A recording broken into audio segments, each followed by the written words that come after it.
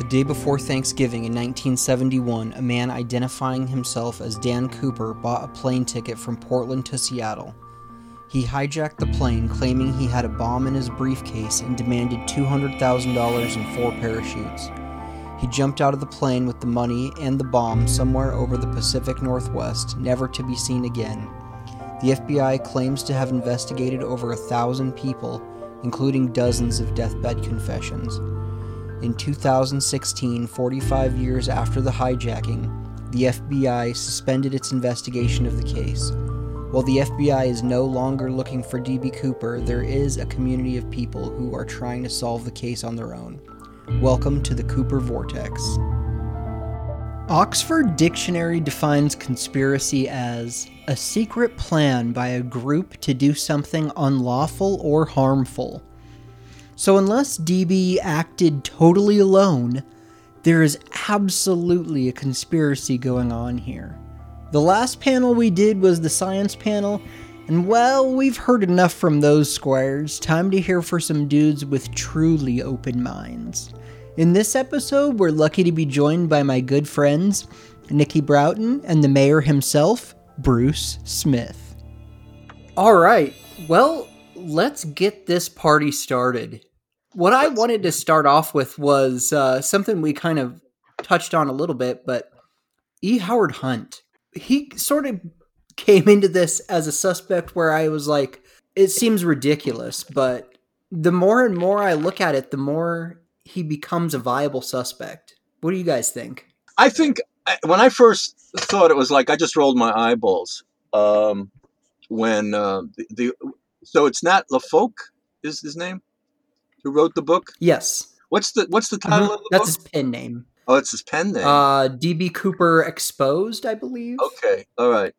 Yeah, for those who are listening to this podcast, and if you're not 70 years old like I am, you may not know who E. Howard Hunt is, but Howard Hunt is one of the Watergate guys back in the Nixon era and all of that.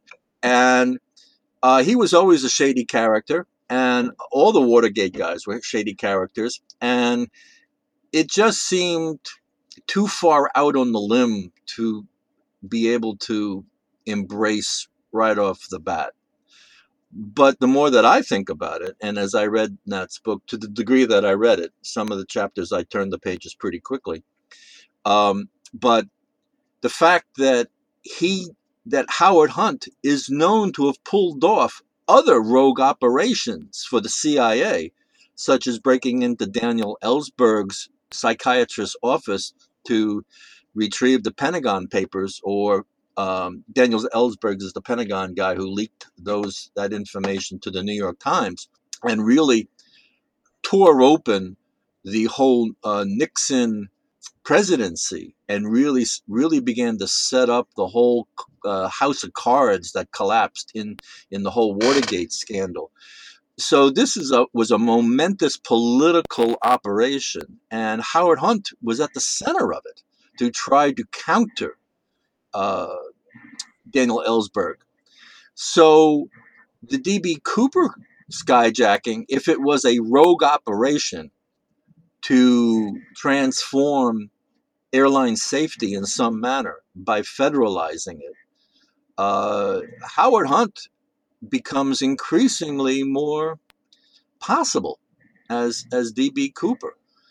And as we said earlier, Nat's discussion of how the sketches were generated and what Tina Mucklow thought of the second sketch that was developed. I thought it was only 4 or 5 months later, but Nat's saying that it was a full year later. I wasn't aware of that. So Nat's analysis is very substantive. Analysis of the sketch work is very substantive and compelling to review, and it definitely puts E. Howard Hunt front and center in the whole conspiratorial, the podium of the many people that conspiracies place as potential D.B. Cooper suspects. Yeah, he definitely had the skill set to pull it off, too. Yeah. For me, the number one issue in terms of skill sets is not necessarily whether the guy is a smoke jumper or a commando or anything like that. It's how big are his cojones. and Howard Hunt definitely had big ones. So That's a great point. yeah, Yeah, everything about DB Cooper to me suggests a hardcore tough guy who isn't afraid of jumping out of a plane in the rain, in the dark, in November, over the woods, and he's not exactly sure where he is. That takes a lot of cojones, and I don't think I don't think he did as a fool. I don't think it was a suicide jump. I don't think he acted as a fool. This seems to the majority of the known facts of the DB Cooper skyjacking suggest that DB Cooper had a good plan. And in fact, the guys who do these kinds of things, when you talk to the special ops guys, when you talk to the SOG troopers, Special Operations Group of the Material Assistance Command in Vietnam, they're absolutely convinced that DB Cooper was one of them. As one guy told me, he says, if it looks like a duck and quacks like a duck, it's a duck. And if I were to do the jump, I would have done it the same way. yeah. I think as far as planning goes, I agree with you, Bruce. This thing was very well thought out and planned. And as far as planning, I don't think you can get any better than E. Howard Hunt. He's planned things on this level, Yep. and I don't think you can get any better as far as planning goes than him as a suspect. I did find it interesting how Nat pointed out the timing of the second sketch when he became a public figure. I thought that was interesting. Like you touched on, Bruce, he definitely would have had the cojones to do this thing. Something that hasn't been mentioned is he has a history of planning things on holiday weekends, so that fits. I like that. That's right. Yeah. And also the fact that he dons the glasses indoors. There's that one picture of him in court, I think for the Watergate hearings, and he's got the sunglasses on indoors. So that's another thing that fits there. So I think E. Howard Hunt is definitely a viable suspect, in my opinion. And he had the resources to cover it up, too. And he Yeah. had all the connections and resources to Yeah. cover it up. Absolutely, there. Exactly. Right. Right. It would just take one phone call. Exactly. Yeah. Or maybe one meeting. Maybe that's what Najib Halabi was doing with President Nixon 3 hours earlier. Maybe. That is so interesting, the Najib Halabi thing. Yes, Meeting with Nixon right before the skyjacking, and then he goes on a world tour selling airport security. that's if you want to talk about who benefited the most from this, it probably was Najib Halabi. Yeah, the people who built all the metal detectors and yada yada yada. And did all the contracts for him. That was Najib Halabi after he got fired from Pan Am. That's shortly after the DB Cooper caper. That's right what he went into. Okay. And when you consider Najib Halabi was the leading proponent for the Boeing SST project, which was canceled about 8 months prior to Norjack, and the particles on the tie, which I've been able to make some connections to the SST. It's very interesting for sure. Can we back up just briefly and remind me exactly who Najib Halabi is? Was he's the CEO of Pan Am? So Najib, he actually he was at the time of the Cooper hijacking. He was this, I believe, he was the CEO of Pan American Airlines. Before that, he was the director of the FAA from, I believe, 61 to 65, appointed by President John F. Kennedy. Oh, okay. And he actually, if he wasn't meeting with Nixon 3 hours prior to the hijacking, I'd say, hey man, um, he's a viable suspect in his own right. He he looks just a lot like the sketch.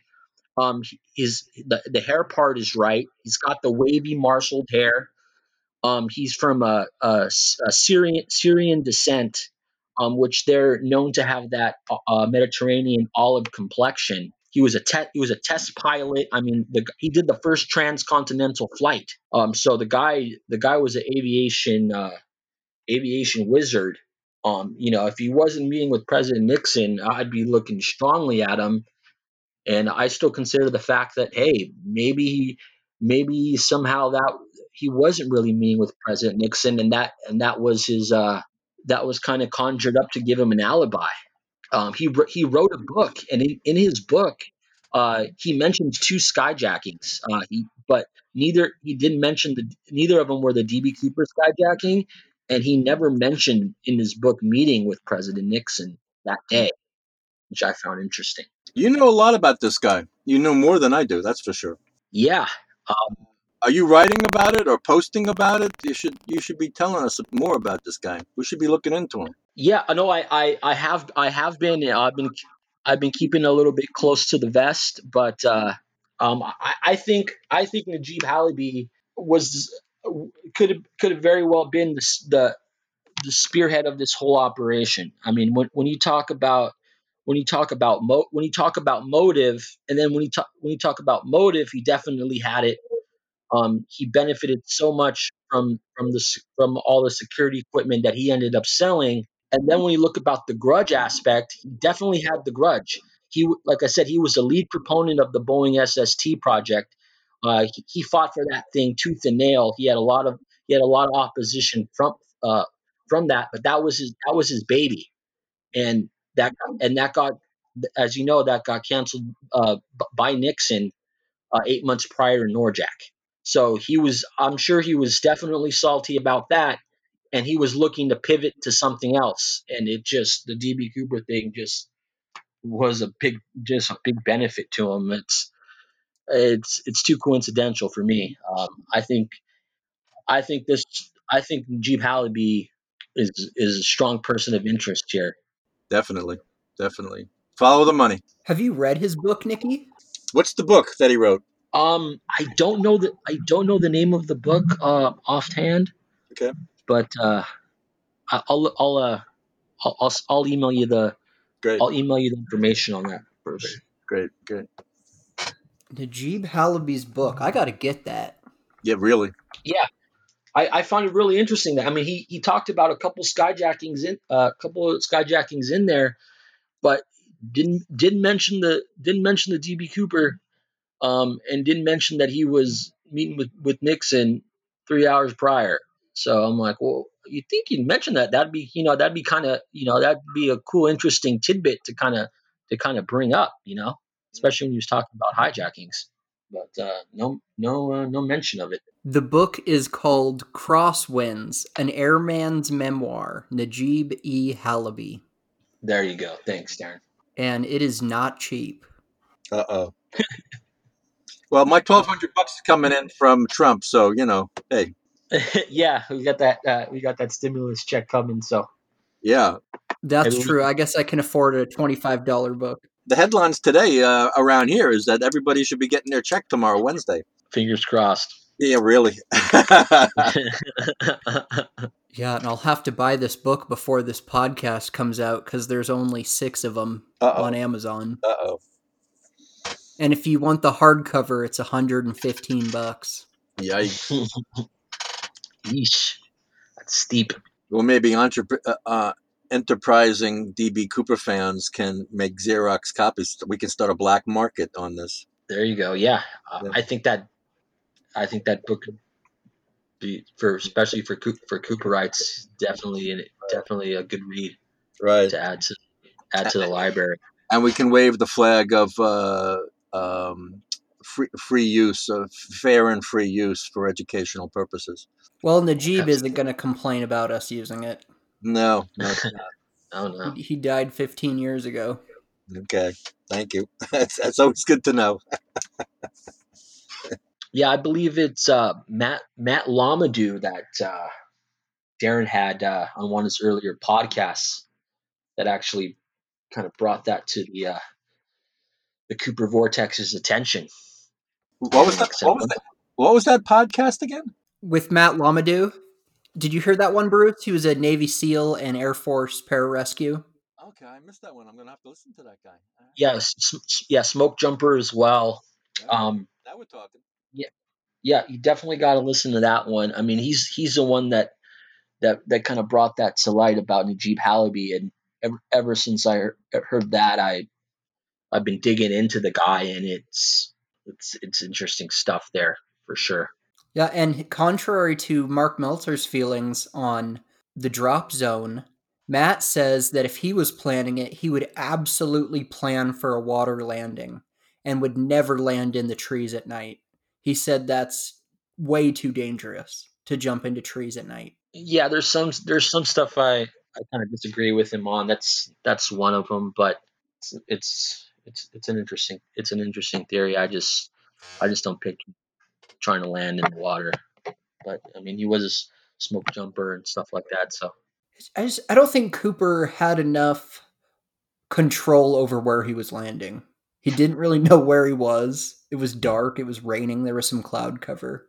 So I think you could hope, like, oh man, I really want to land in this area, or I want to land in a field, I want to land in the water. But actually doing that, I think, is much more difficult, especially under the circumstances he was jumping in. Exactly. yeah, and with with the parachute that he believed to have jumped with, it wasn't really steerable. From I know you could have pulled on the lines a little bit and kind of had a little bit of control, but like you said, Darren, he had really no control over where he was going to land. Um, he might have very well timed when he was going to jump out of the plane and had a kind of a general idea, but that's about it. I don't think he had you know any he can really control with any kind of accuracy exactly his landing zone. Bruce, the name of that episode, I just looked it up, was DB Cooper Was a Frog Man with Matt Lamadou. Okay. Yeah, you got to give that one a listen. Listen, Bruce. I mean, he goes. He's done more research in Halaby than me, but it's interesting stuff for sure. Nicky, you wanted to talk about the murder of Earl Cossey. Speaking of conspiracy. Oh yeah, Yeah, let's get into it. Yeah. yeah. Let's get into costs. I know Bruce has done a lot of investigation on that, so I'll let him take the lead on it. Now I want to hear what you have to say, Nick. I've talked a lot about Kasi, and for those who, I'll give a brief overview, I suppose. Earl Kasi was found murdered about this time of year. In fact, yesterday is his anniversary date of his anniversary, the 13th, I believe. Wow. Yeah, in 2013. So we're getting some time now. Case is still unsolved. He was found blunt force trauma to the head was the cause of death. Cops have still not revealed what they think caused the blunt force trauma. Case got bumped up to the major case squad of the King County Sheriff's Department, which Seattle is in King County. So the murder took place in Kasi's home in his garage in Woodinville, which is a kind of an upscale suburb of Seattle to the northeast from downtown Seattle. And it was in fairly rural-ish wooded neighborhood on a cul-de-sac. And across from Earl Kasi's front door is a wildlife sanctuary. Small one, but nevertheless pretty rugged and pretty much tangled and very, very green. Um, and access to his house was just down this one long, long road. And in fact, I had trouble finding Kasi's house. I could not find it, and I needed help because I didn't have GPS, and I had to go to a Starbucks and get help from DB Cooper aficionados that were sipping on lattes. Kasi, for me, I spoke with Earl Kasi several times, and every time he talked to me, he said something different. Now, to me, I characterize that as being deceitful and lying. And I have written, and I believe that Earl Kasi lied to me. I also think that Earl Kasi does not remember what he says. Now, whether he has had cognitive deficits or it just prides himself on being a bullshit artist and speaks whatever comes to mind. I think that's part of the issue of in Kasi Two, but he said some really stupid things to me. The first time I spoke with him, he told me that uh, DB Cooper jumped with a Paradise parachute. And I said, Paradise? I thought it was a paracommander. He says, no, no, no, no. It wasn't a paracommander. It was a Paradise. And there is no Paradise parachute. There's no, whether you're talking about the canopy or the container or anything like that. Yeah, I've never heard of that. Yeah. Um, he flip flopped constantly on what parachute he provided to the FBI, whether it's an NB6, an NB8, and he would go back and forth. Every time I talked to him, it was a different story. The FBI records reflect that variation. It may not seem like a big deal to anybody. What's the difference between a 6 and an 8? It's a 2-foot difference in diameter on the canopy. And if you're looking at an NB6, sitting next to an NB8, most of us couldn't tell the difference. So what's the big deal? To me, the big deal is that it's inconsistent. And here's a guy who was the de facto technical expert on parachutes for the DB Cooper case for the FBI. And he can't keep his own friggin' facts straight. So everything else becomes suspect. Adding to the suspicions around Earl Kasi, initially he told his family members that DB Cooper made it, that the jump was imminently doable. And that's, in fact, what he told the FBI. The FBI hired him to be a consultant within days of the skyjacking because the FBI agents were flabbergasted that anybody would jump out of a plane. And the majority of agents, as I understand it, thought that DB Cooper was Superman reincarnated, and at the very least must have been a professional skydiver. And they wanted to go to skydiving championships and compare the sketches to guys that were winning the gold medals and things like that. And Cooper dissuaded them from that. Yeah, what? Go ahead, Nick. Oh, I was just going to say that I infiltrated myself in the skydiving community, and the FBI showed up at every drop zone all over the West Coast, Northwest. They showed up at pretty much every drop zone everywhere in the United States. That is very true. Yeah, so they early on they put a lot of their eggs into that basket that Cooper was a recreational skydiver. Yeah, in fact, the local skydiving jump site is called Thun Field for me. They no longer allow jumps to take place because of all the suburban development that's grown up around the airport. It's still active. Thun Field is in Puyallup, Washington. And I talked to Bruce Thun about this, who was not only a skydiver, but he was a jump master on a plane. So he flew jump planes. And his father was in charge of Thun Field, not, ironically. And Bruce Thun, the son, told me, he says, that the Friday after the skyjacking, FBI agents were all over the place. In particular, they were asking about some guy who was in his mid-20s. Bruce said I knew the guy, but I didn't remember the name. But they had pictures of him and photographs, and they knew that he was scheduled to be at his girlfriend's parents' house in Bend, Oregon for Thanksgiving and didn't make it and had not been in contact with his girlfriend, and they wanted to know where he was. And Bruce is saying, did I know? And he says, all I could think of is, how the hell does the FBI have that kind of information on a 2-bit skyjacking guy who's a skydiving guy from Thun Field who's 25 years old? He says, my God, the level of surveillance and investigation that was going on in the shadows, out of view of everyone, is enormous. Now, this is 1971. Nowadays, we wouldn't be all that surprised. Right. But back in 71, it blew minds, Yeah. So, talk about conspiracy. That's a lot of intel there. That's a lot of intel. So somebody's taking pictures. Somebody's following up. Someone knows that he doesn't show up for Turkey the day before down in Oregon, 300 miles away.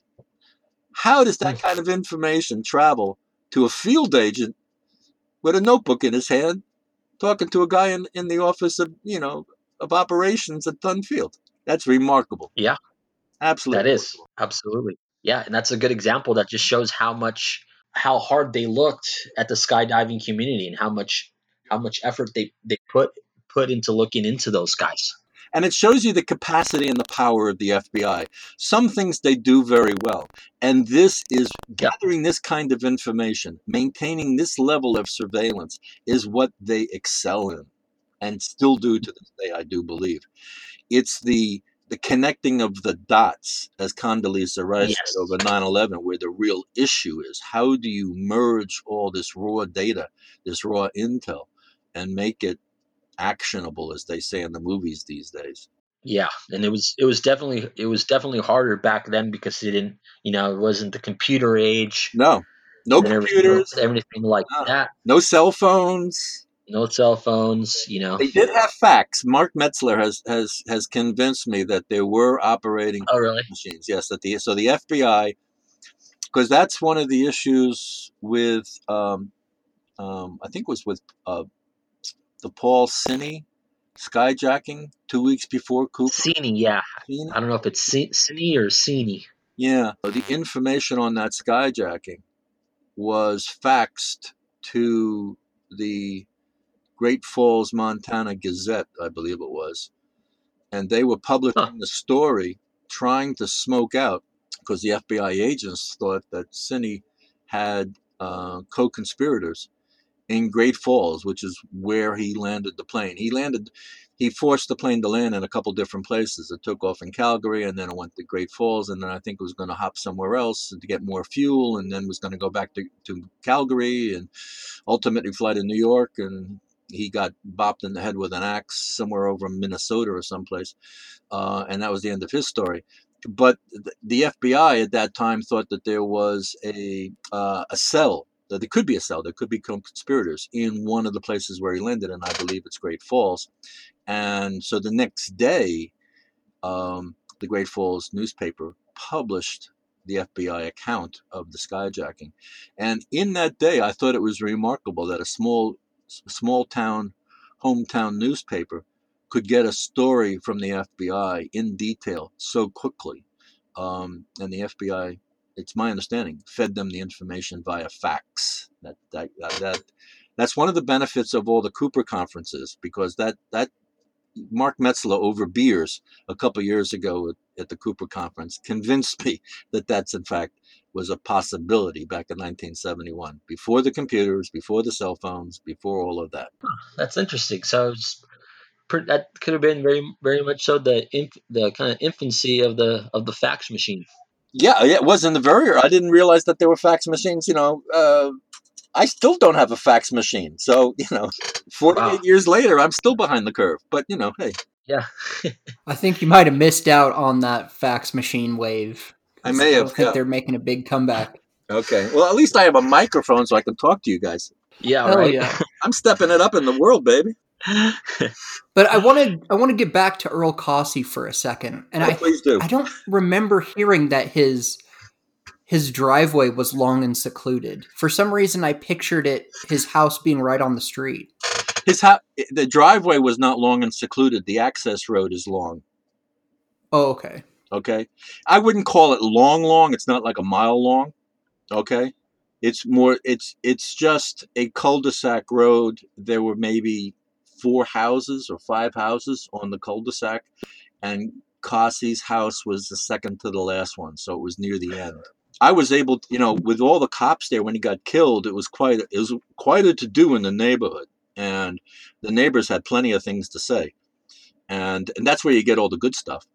And so I would wander, and along with other reporters, and we were talking to the neighbors, and got a much fuller understanding of Casa. We learned that he was divorced and living alone, and I had suspected that. I had talked to his wife a couple of times. Every time I called Earl, his wife wouldn't answer, and she did not sound like a happy wife. She did not sound like a happy woman, particularly taking one more DB Cooper phone call for her husband, and and she divorced him, or at least walked out on him before the murder, and so she was, in a lot of people's minds, she was suspect, number one. But for those of us in DB Cooper world, we knew it wasn't her. That it must be, a wet team from the FBI or someplace, or the CIA, or buddies of E. Howard Hunt or whatever. So And then wasn't Cossey's wallet mailed in, or what was kind of refreshing? What was it the wasn't date? it wasn't the wallet; it was the contents of the wallet that were mailed back to the family, actually.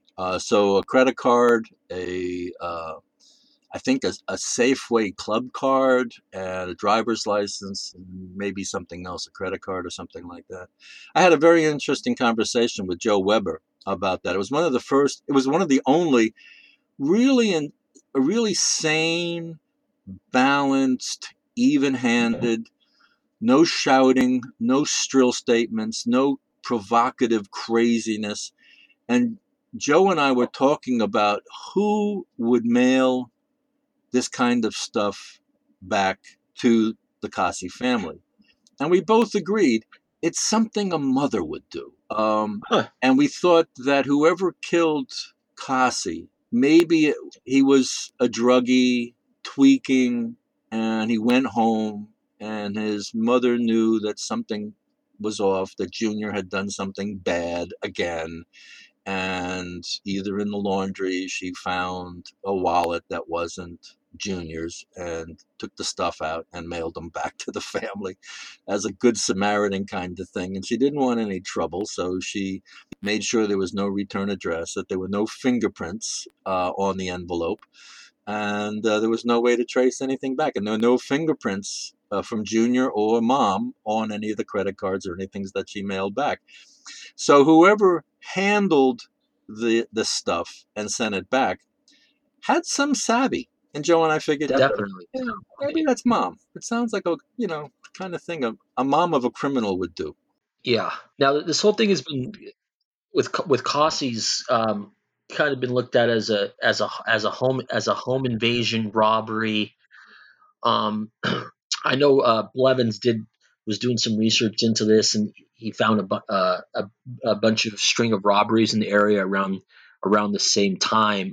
Do you know what was, if anything, was taken from the house? Does that add up with the robbery with Cossey? Or Yeah, it's my understanding nothing was taken from the Kasi house.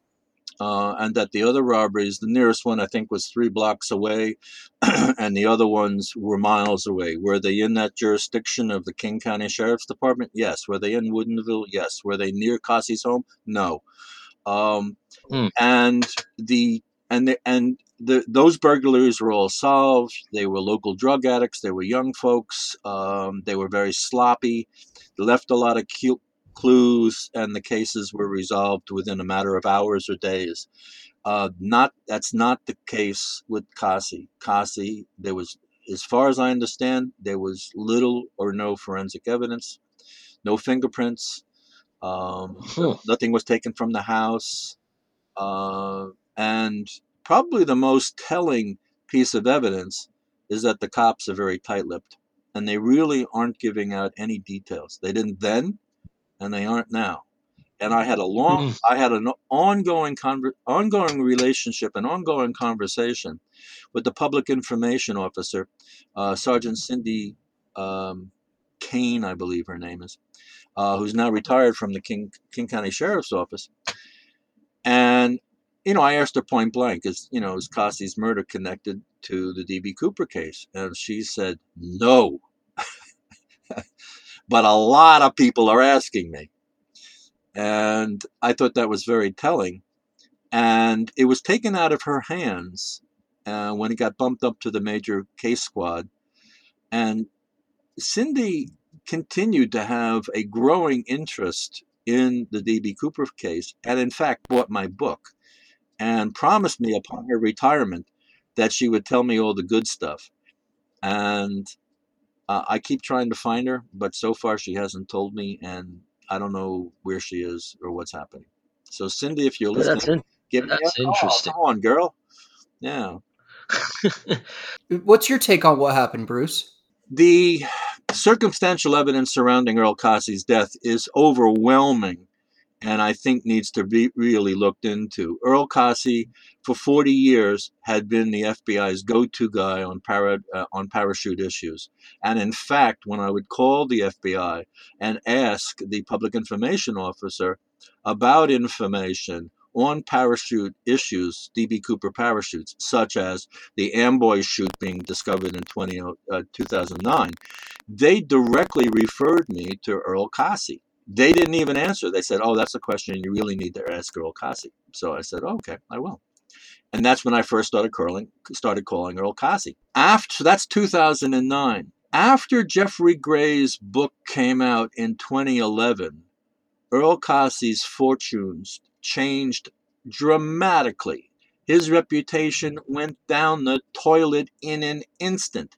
He went from being the hero and the soothsayer and the truth teller and the go-to guy for the FBI for 40 years in lots of documentaries, constantly being quoted and sought by journalists doing DB Cooper stories. After Jeffrey Gray wrote that the guy who provided the parachutes was Norman Hayden and thus was not Earl Cassie, so that Cassie lied about providing the back chutes, everything went down the toilet for Earl Cassie.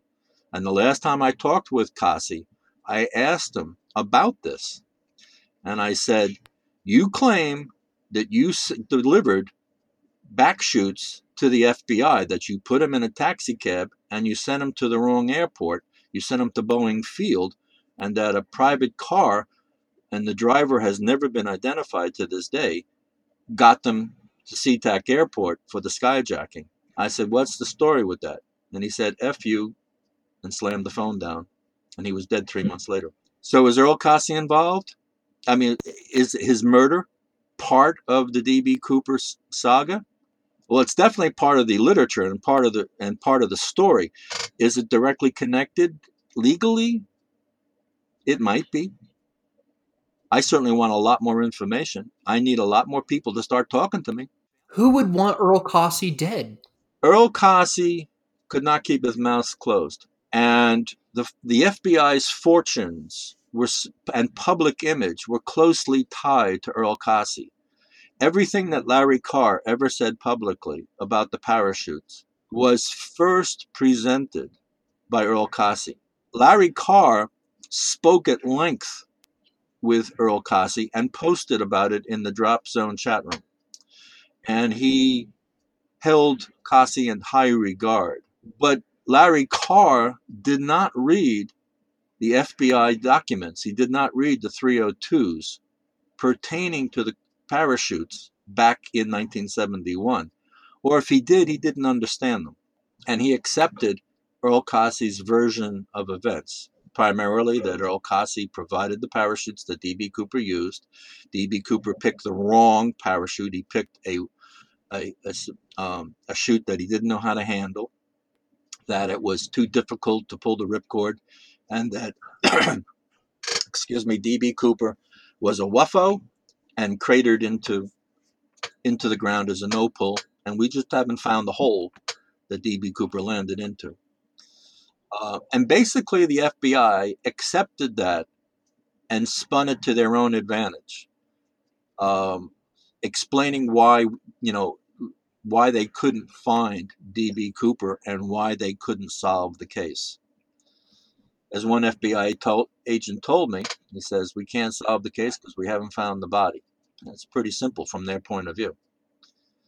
So the public image of the FBI is tied intimately into the credibilities of Earl Cassie. And once Earl Cassie's credibility started to fade, the FBI at least had a motivation to cut their losses and to take Earl Cassie off the public stage in terms of his commentary on DB Cooper. So you think it's possible the FBI ordered a hit on Earl Cassie? Of course it's possible.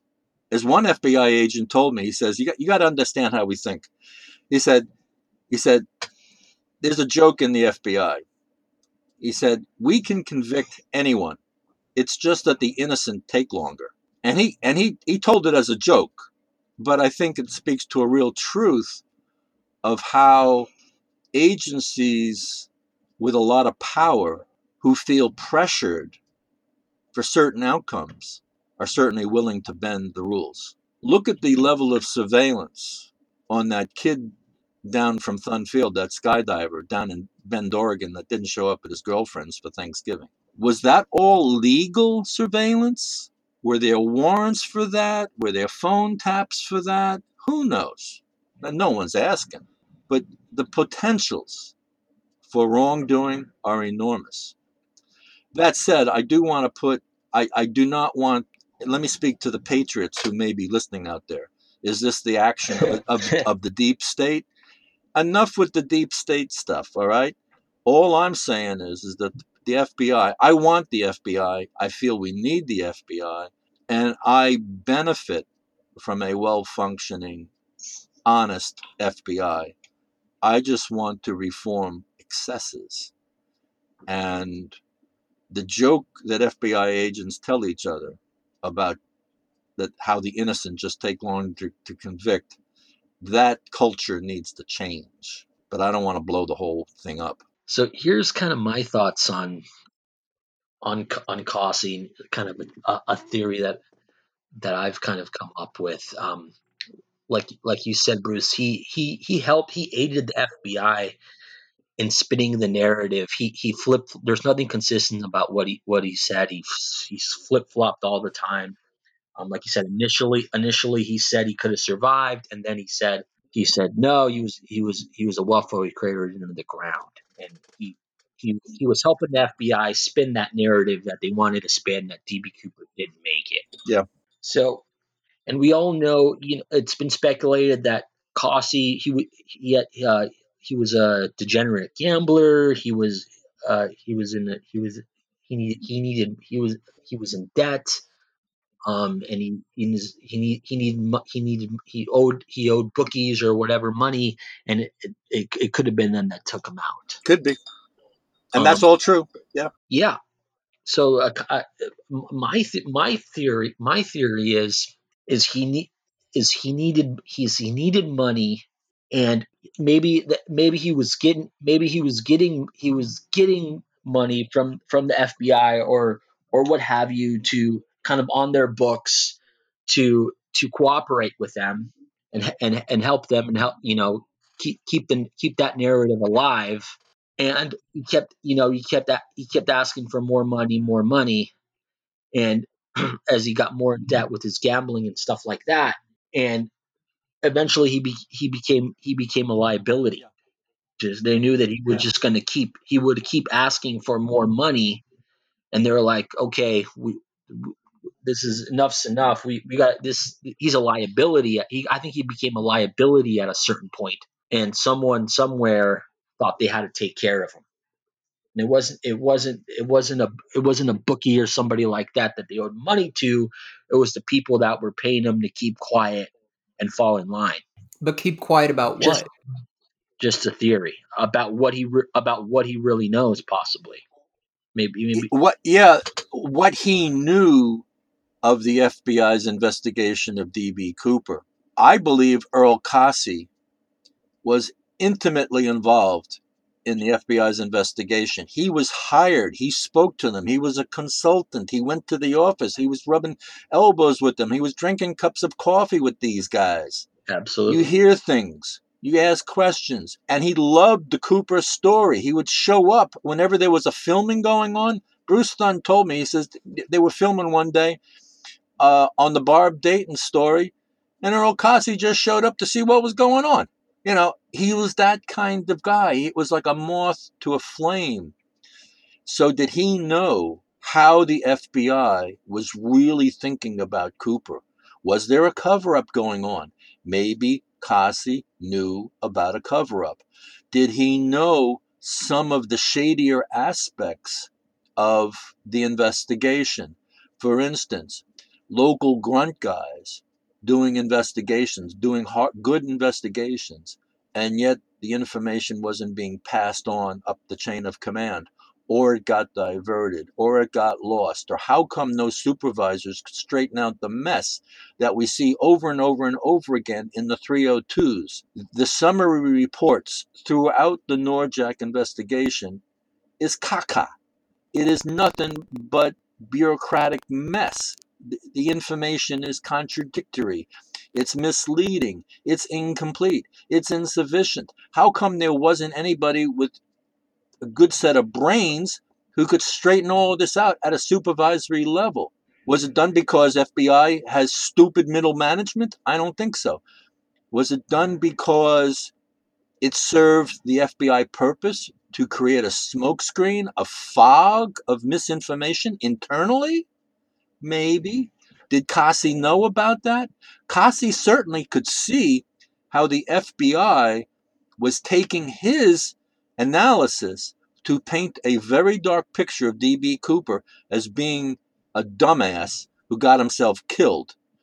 And the FBI ran with that. Now, was Earl Yeah. Kasi asked, give us a good narrative that really paints Cooper as a jerk. You give us all the good information, all the plausible details, and we'll take it from there.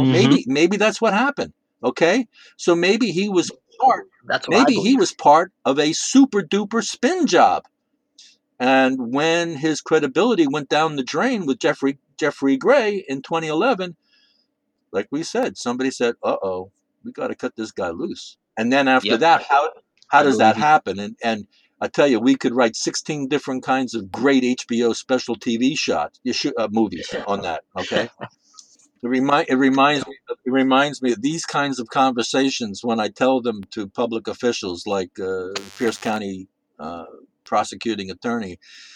He said, "Bruce, you have a great career waiting for you in Hollywood." He wouldn't confirm or deny any of the facts. He was just encouraging me to take another career path away from him. Yeah. And I find it fascinating that that person you mentioned that said that you asked them, you think it had anything to do with DB Cooper, and they adamantly said no, and then they bought your book and they started researching the Yes. case. I mean, that's a head Yeah. scratcher. Yeah. What was Joe Weber's take on it? Did she tell you that, Bruce? No, she didn't. I think Joe was of two minds, as I am. I mean, I hold on to many different possibilities.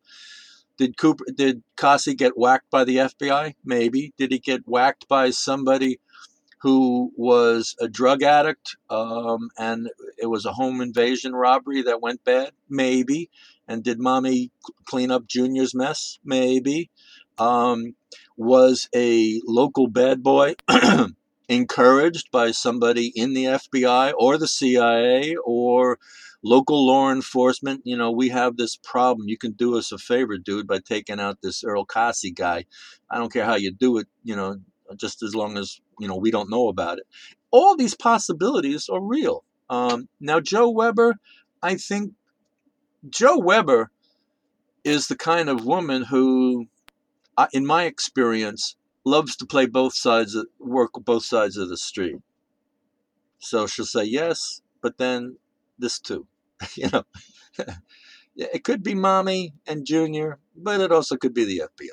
But Bruce, what does the evidence speak to? If it was a possibly a tweaker, usually those guys need money for drugs. So why wasn't anything taken of value that could have been used to sell to get drugs? Well, well, Or if it was, or if we, we see yeah, it go ahead. 20 different times each week on Netflix. That some detective goes to their criminal informant, or they bust somebody and they say, "Look, we got 2 ounces of cocaine on you that you're going to get 5 years on that, but you can do us a favor and we'll make this go bye bye." All Nah, right, okay, so that shit happens. Come on, let's get real. This happens. yeah, Well, it's how yep. the world works. Well, that would make some sense if that was the case, or if it was if it was, let's say, somebody he owed money to, you'd still think they would try to take whatever they can find in the house to try to recoup some of the money back if that's what they killed him over. Well, the FBI agent Russ Callum, who was very much involved in the Richard McCoy skyjacking, Yeah, and through Russ. that became very involved in the DB Cooper case, which is how I contacted Russ. Russ had a great comment. He says these kinds of stories, he says these kinds of investigations, the longer that they go on without being resolved, the story gets bigger and wider and wilder. He said they spread, they become organic. It's just they become subject to the forces of nature. And I It's think like a wildfire. exactly, which way the wind is going to blow the flames. And I think that's true in the Earl Cassi case. Was it, a tweaker? Maybe. FBI? Maybe. CIA? Maybe. His gambling debts? Maybe. I've also heard some strange things that I have not been able to follow up, but is worthy of an investigation, particularly in the Me Too movement, that it has to do with someone that Earl Cassi had a relationship with that was not appropriate, let's say. Huh. I wish I could talk to somebody about that. I've never had that opportunity. The family has consistently refused to speak with me. They are not responding to emails, not responding to letters, not responding to phone calls, even though they publicly request public assistance. That's an interesting angle there. I'd be more inclined to believe that than some of the other things that have been brought forth. Yeah, yeah. Let's move on to Joe Weber and Dwayne Weber. They've been making a bit of a resurgence lately with the Hyacinth store. How did she know that? Resurgence because of what? The Heisen store. So I've actually been doing some digging on this, and I went back in the old Drop Zone forum, because someone mentioned Joe actually mentioned the break-in.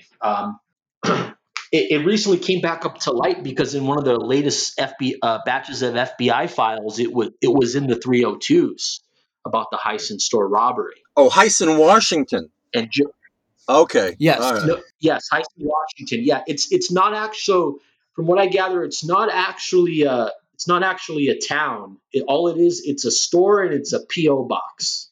Yeah, Is that correct, there? yeah, Yeah, it's it's just a something, store in something the like middle of the woods. that. Yeah, okay. It's like Ariel, the same thing. I mean, there's, Yeah, just where like exactly? Ariel. Well, Ariel, from what I understand, is actually a town though. Yeah, Okay, that's all right. true. Yeah, There's a bunch of unincorporated areas over there. yeah, okay, View yeah, and yeah, Hyson, things like that. yeah. Right. So in one of the recent FBI file batches, it mentioned the Heisen store robbery, and Flyjack actually brought that to brought that up on the drop zone. And then someone mentioned that Joe was talking about this uh, back back when she was on the drop zone back in the mid 2000s, 2000, 2013, 2014. I want to say it was 2013, yeah, when she mentioned it the first Yeah, time. 2013 was when she first mentioned it because I did a search on the drop zone on it and I found all her old posts. And she she she was talking about the drop zone, about the Heisen store being broken into. At first, she's at one post she said, "Oh, I wonder if it was broken into," and then she said it was broken into through the bathroom window. And she said when she last visited the store was in 2010. And I actually was able to find the owners of the store uh, during that time period, when Joe would have been there, and I asked them if they knew anything about that, and they had no idea. And she said, I think the only way she would have learned that is when she was at the store and she asked the owners, and they told him something about that. told her something about that. But I talked to the owners of the store during that time, and they knew nothing about it. And I talked to the previous owners, and the owner of it in '71 when Cooper did the hijacking and the break-in occurred, he passed away a few years ago. So can't ask him anymore. But everyone in the chain of ownership that I've talked to, nobody really recalls the break-in. So how the hell did Joe know about this? Yeah, that speaks directly to the great mystery of who Joe Weber is. How does she get Right. these really juicy tidbits of information that no one else has? Yes. Yes. She has an uncanny ability to do that. In fact, when I first encountered Joe Weber through the Drop Zone chat room and started talking to her and communicating with her, I began to suspect that someone was feeding her information, that she was really the point person for I agree, Bruce. possibly a counter surveillance program of those of us doing research into DB Cooper, just to keep tabs on us, to know what we knew, to know what we to learn what we knew and what we were doing with that information and things like that. Interestingly enough, Joe and I in 2010 went all around Hessen and that area, driving around, as she recapitulated the, what did she call that, the journey to paradise or the adventure in paradise or something, like her road trip. Yeah. So were you part of that crew, Bruce? Because she mentioned in her posting she was with a crew. Maybe you were a part of that Yeah, crew. well, no, I wasn't part of the crew. It was Joe and me. Okay. I spent 2 days with Joe, and we were very fortunate not to kill each other. In fact, there were many times that were quite pleasant. And we basically went down the memory lane. It was the memory lane road trip with Joe Weber, as she tried to recapitulate in her own mind where she went with Dwayne Weber back in whatever 1960 something, whatever. Okay, which is Tell me something. Yeah. yeah, or 70, whatever, which would be the whole genesis of her DB Cooper story about her husband Dwayne Weber, who she says Right. confessed to being Dan Cooper upon his death. Joe, in the time that I spent with her, really did not know where she was, and I couldn't tell if she was making it up on the fly and adding details as we came along certain kinds of landmarks, like, oh, that hill looks familiar, particularly since it has that transmission line going off on the right hand side of the ridge line. I think that's where Dwayne said that he was walking when he was a kid. Yeah, but and and that's just Joe. Okay. Yeah. And she's filled with stream of consciousness stuff, but she hits the gold mine every now and then, and you can't. It's hard to dismiss Joe Weber. Right. Because she seems so trying to connect everything and so out there and just so batshit crazy. But then you find shit that she said, and afterwards it's in the FBI 302s. Like, what the hell? So Yeah, if I may, I want to tell you two. Since we're talking about Joe Weber, I'll tell you briefly two quintessential Joe Weber stories. Okay. yeah. The first is my first meeting with Lee Dormith. Lee Dormith was the brother-in-law of Tina Mucklow. So Lee Dormith is an FBI agent living in Shelton, Washington, and his wife, Jane Mucklow, is Tina's sister. Now, this was back in 2010 when Tina wasn't talking to anybody. So I went looking for family members, and I found Lee, and I went to his house. I called many times, and they never responded. So I went to the house on a Sunday afternoon to see if I could speak with Jane. Jane refused to come to the door, but she sent her husband. Okay, so Lee comes out here. Fortunately, he wasn't packing, any of his weapons.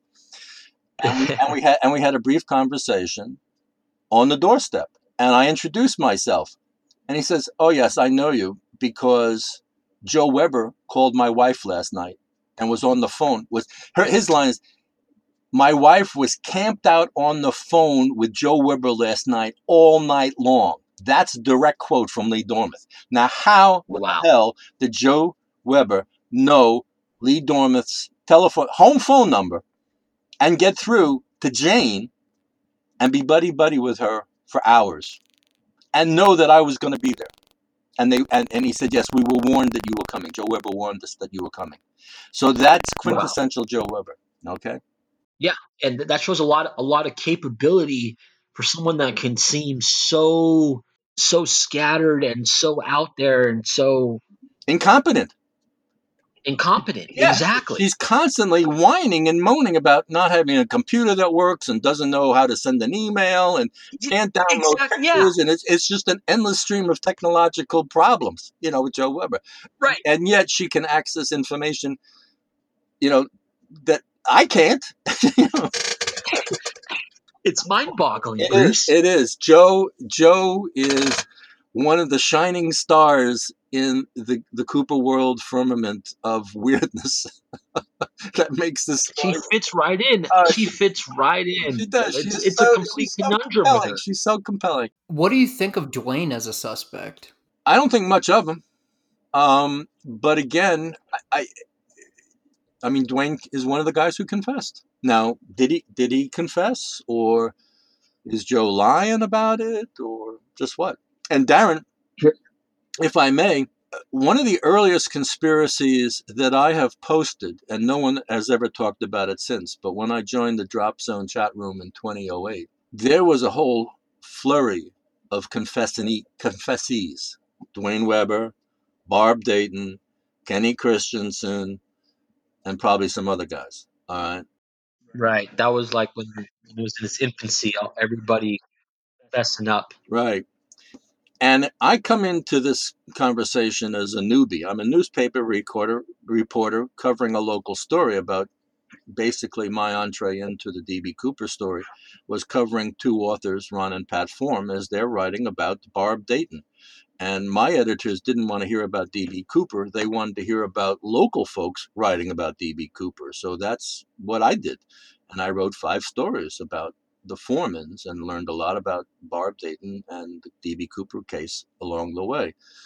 And being that I'm an alternative kind of lifestyle, new agey kind of guy, and I knew a lot about MK Ultra and mind control and nefarious doings at the FBI and the CIA and all that kind of stuff, and I've always been following it for decades. One of the conspiracies that I posted is it possible that everybody who says they're DB Cooper really thinks they're DB Cooper because they've been brainwashed to believe they're DB Cooper? Yep. Yep. And has some agency, CIA, NSA, pick a number, Delta Force, whatever, pick your favorite nefarious agency of your choice, has perhaps recruited people to do certain kinds of operations. And part of their training is to convince them that they're DB Cooper.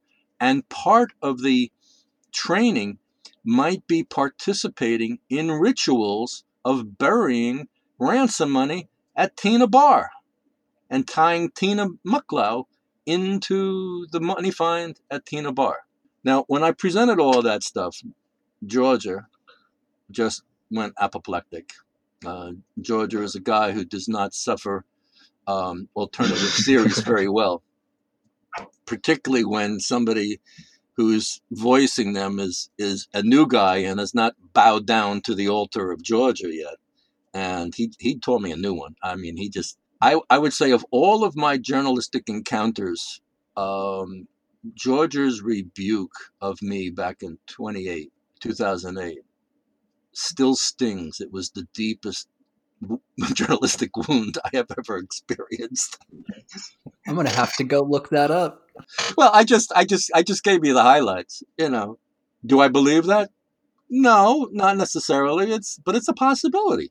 It would certainly offer an explanation, Bruce. Yes, it would tie up a lot of loose ends, and would make a great movie when I go down to Hollywood.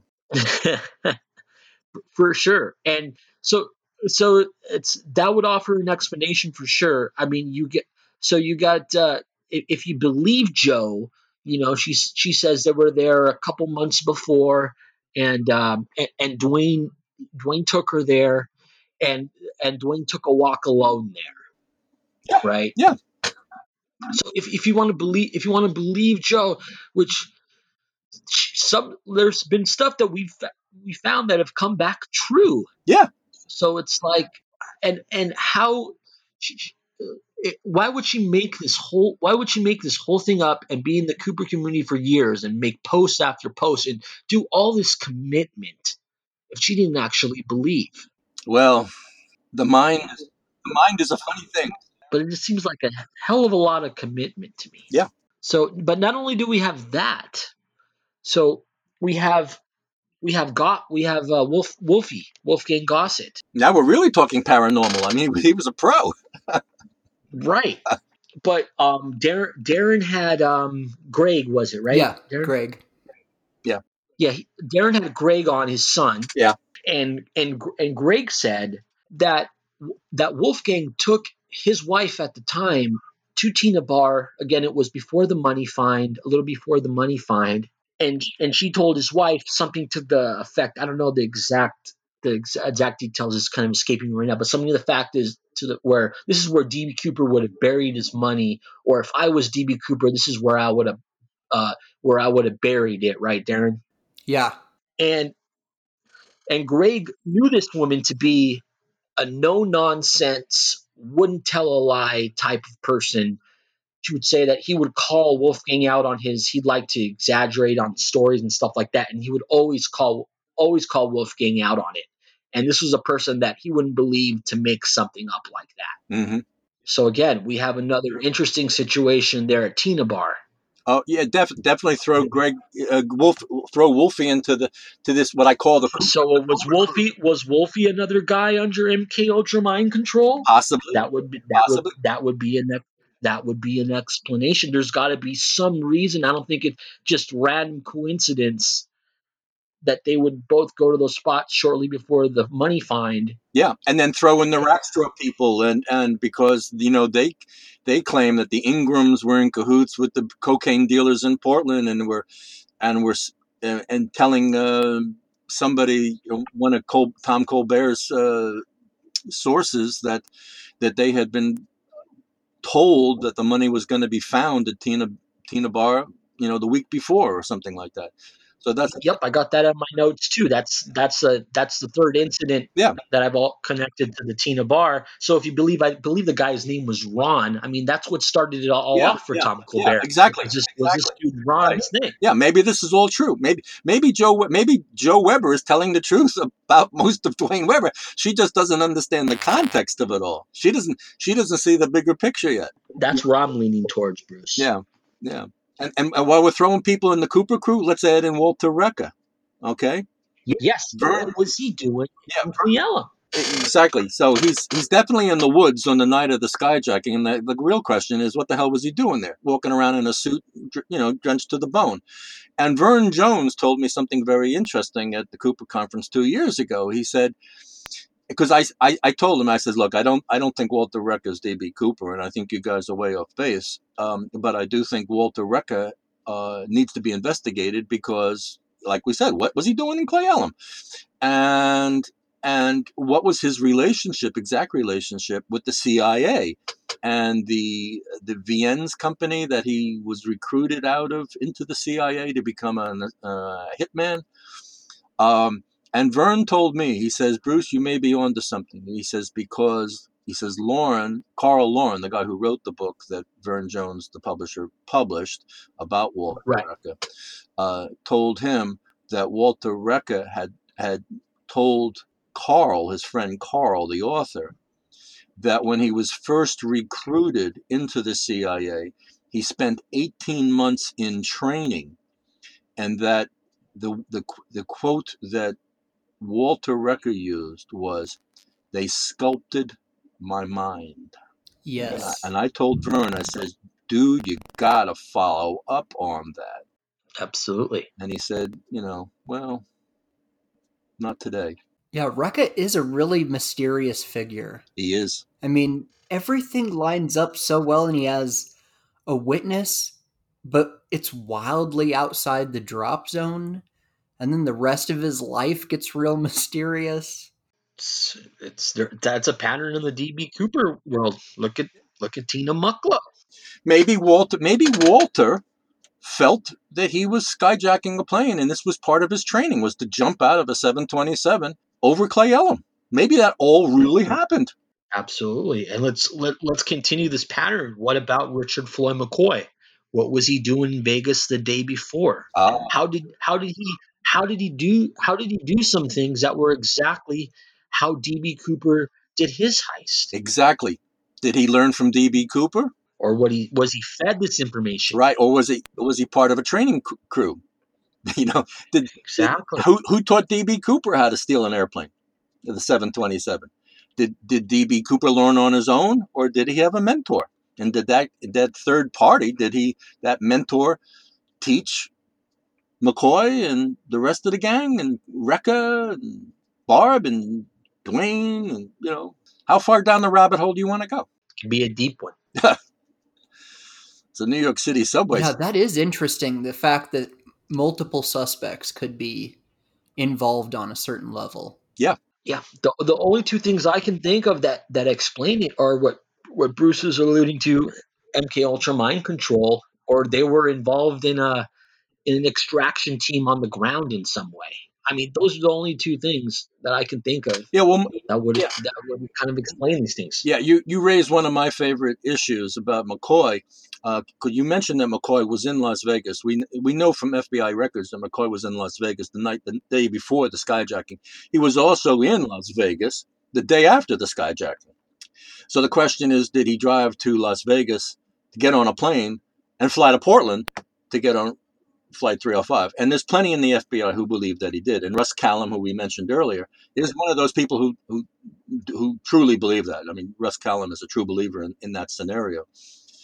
Yeah, I know. The other alternative is that McCoy participated in the skyjacking, but was not the skyjacker.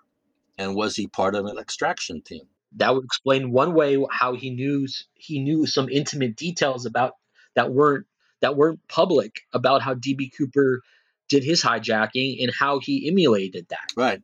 And where he came up with $6,000 out of the clear blue sky, that the FBI Right. has noted that something happened over the Thanksgiving Day weekend, and Richard McCoy had a whole lot of money that he never had before. He was a guy living A lot of money. and he had Took his family on a nice trip, I think, to North Carolina, right, right? right, Where he lived, right, and right. where did that all of a sudden he gets so flush with cash. And like I said, what was he doing in Vegas? The guy, to put it in context for you guys, if you don't know Richard Floyd McCoy's kind of background, the guy's a Mormon, a Sunday school teacher. I mean, there's nothing for a person like that to do in Vegas. They don't gamble, they don't drink, they don't smoke. What what are you doing there unless you're up to something shady? Yeah. Something. Also, remember, not only was McCoy a Mormon Sunday school teacher, but he was also studying to be and in training to be a Utah state policeman, and scored one or two Right. admission tests.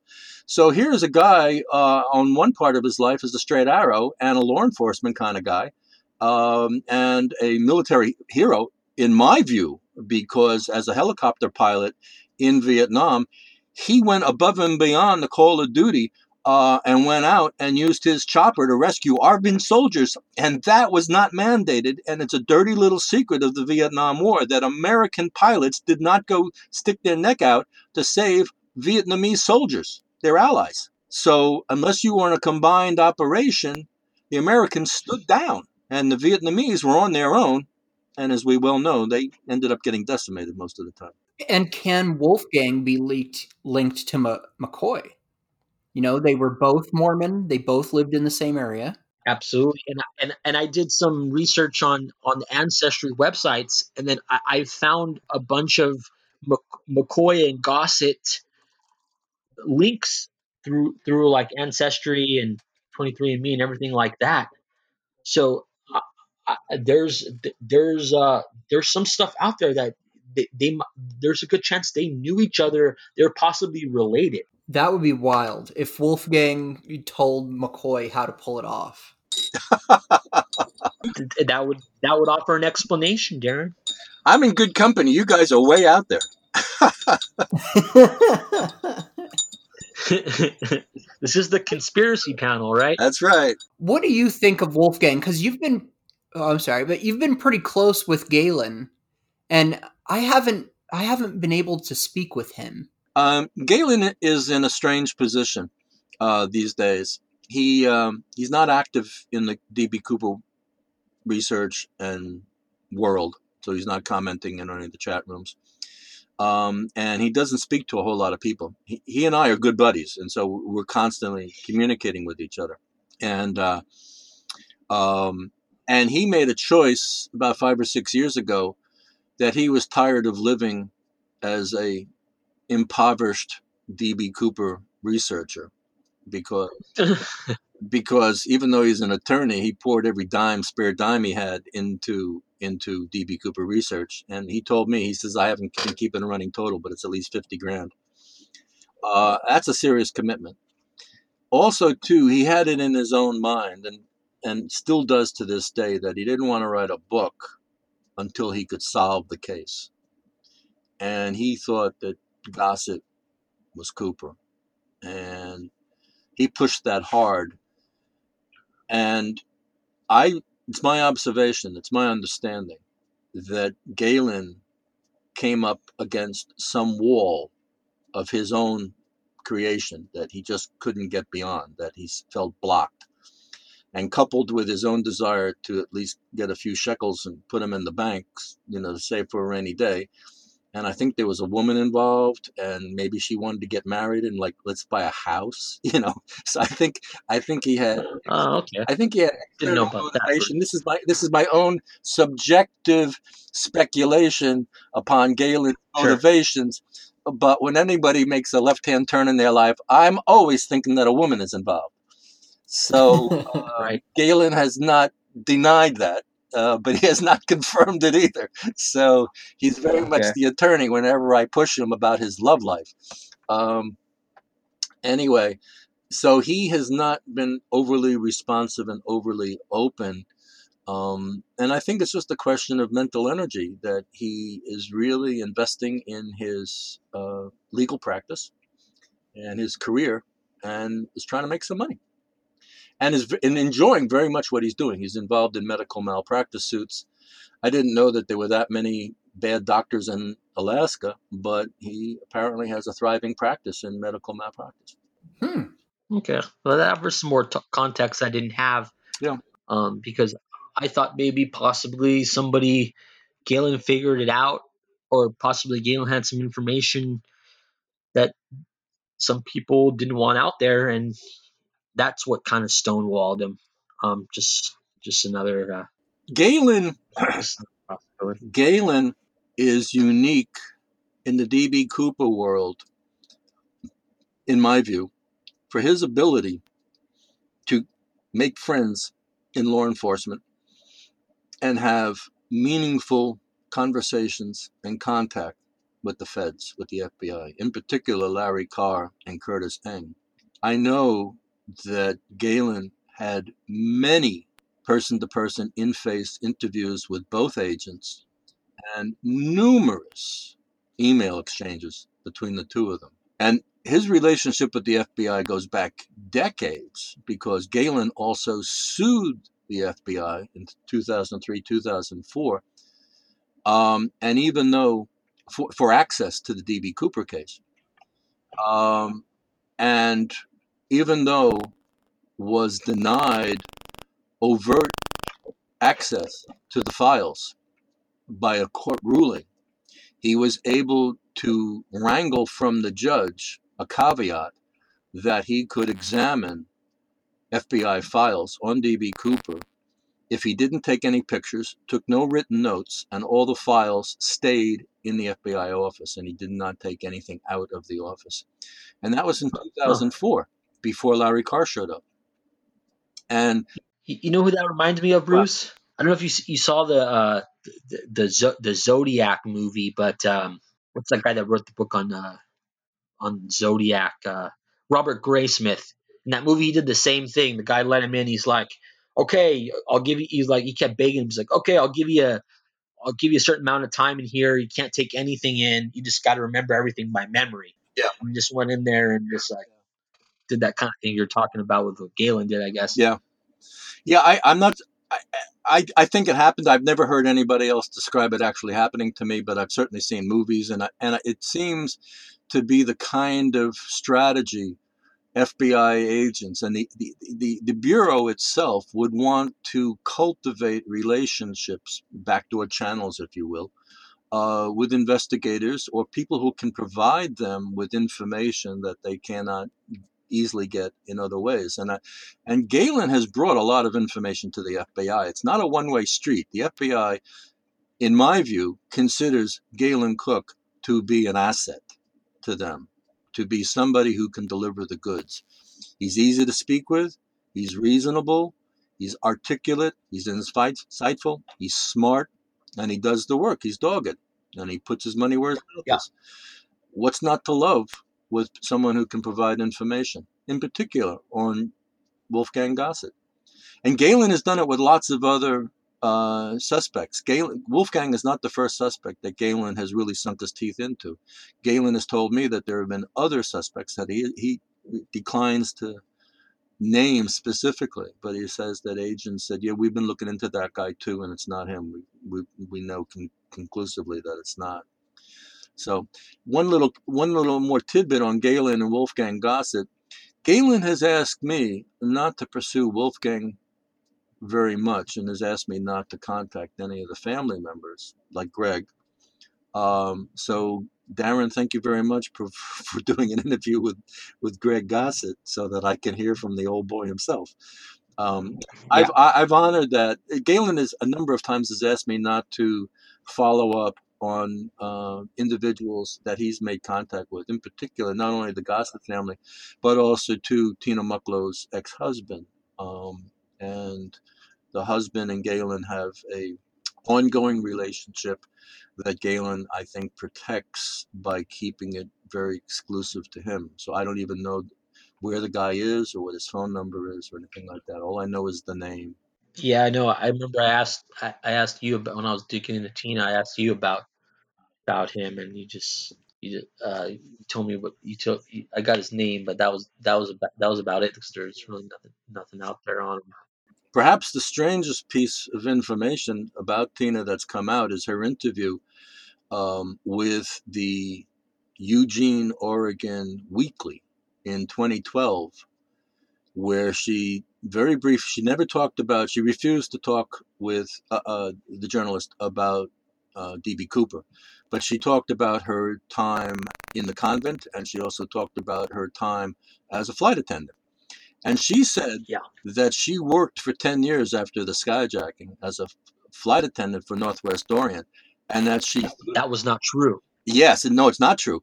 And she also flew primarily the routes to the Orient. And I think that she was prompted or motivated somehow to share that information in an effort to cripple or thwart the narrative that Kenny Christensen was D.B. Cooper, because Kenny flew routes to the Orient for Northwest Orient as a purser exclusively.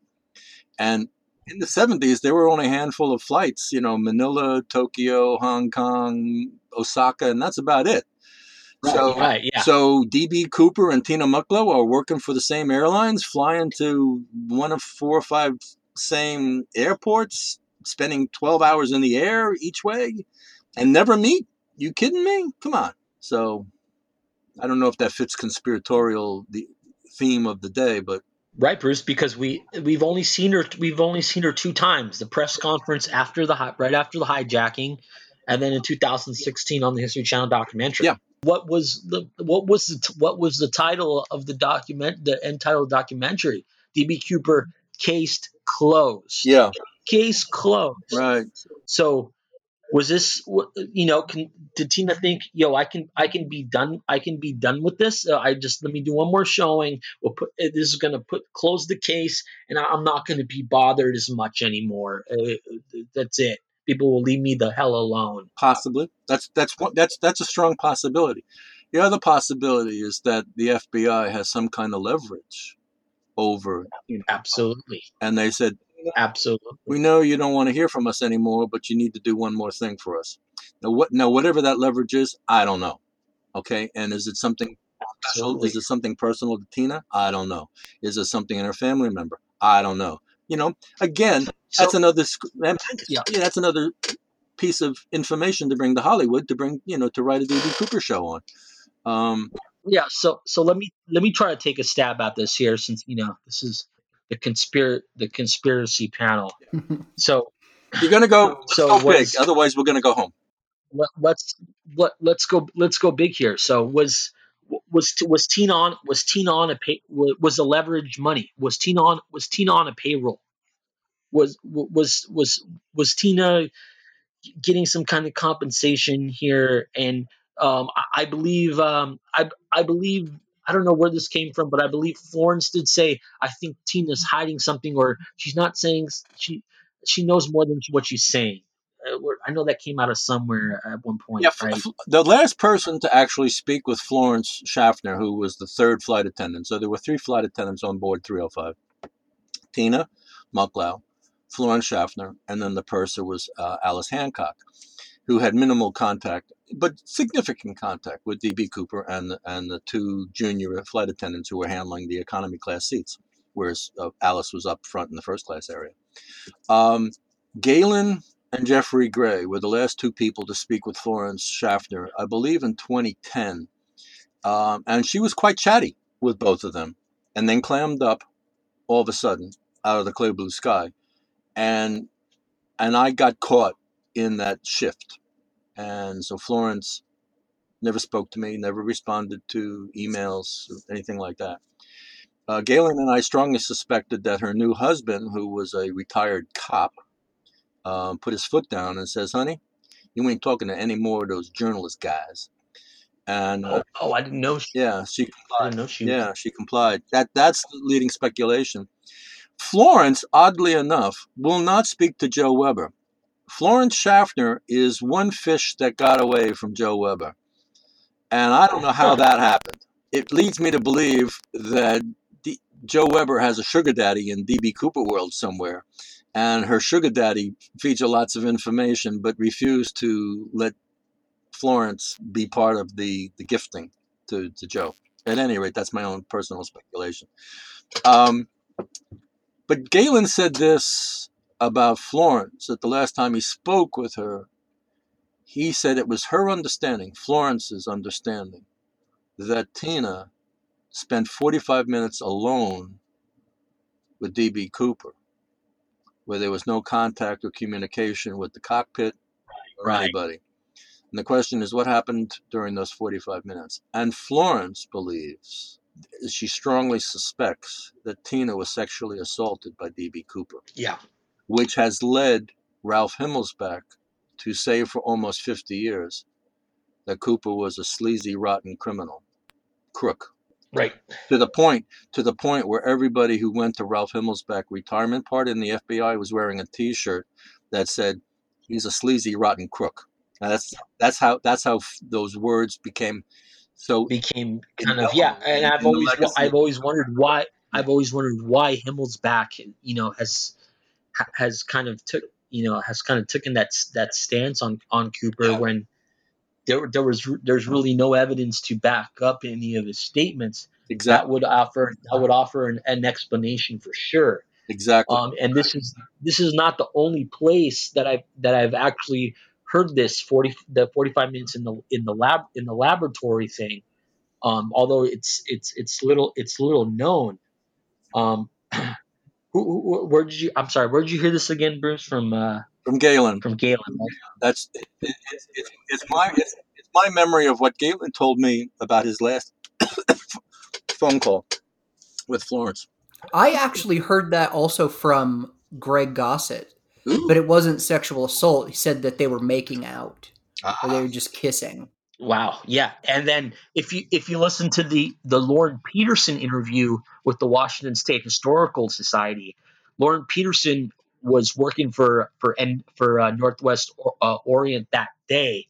And he's got a whole interview. You can find it up on YouTube. I believe it's on Shutter's YouTube page, the DB Cooper Forum. And in Lauren Peterson's interview, he also speaks to that Cooper was in the laboratory. He didn't say it was Tina, but Cooper was in the laboratory for that same amount of time. Yeah, doing what? Who knows? So where did some people try to question this Lauren Peterson interview? It's like, oh, maybe he was making some stuff up, or maybe he was kind of misremembering some things, or he was trying to, like, he took things that he kind of found out and was like just kind of making up a little bit of a story. But I mean, to take that was it wasn't really out there.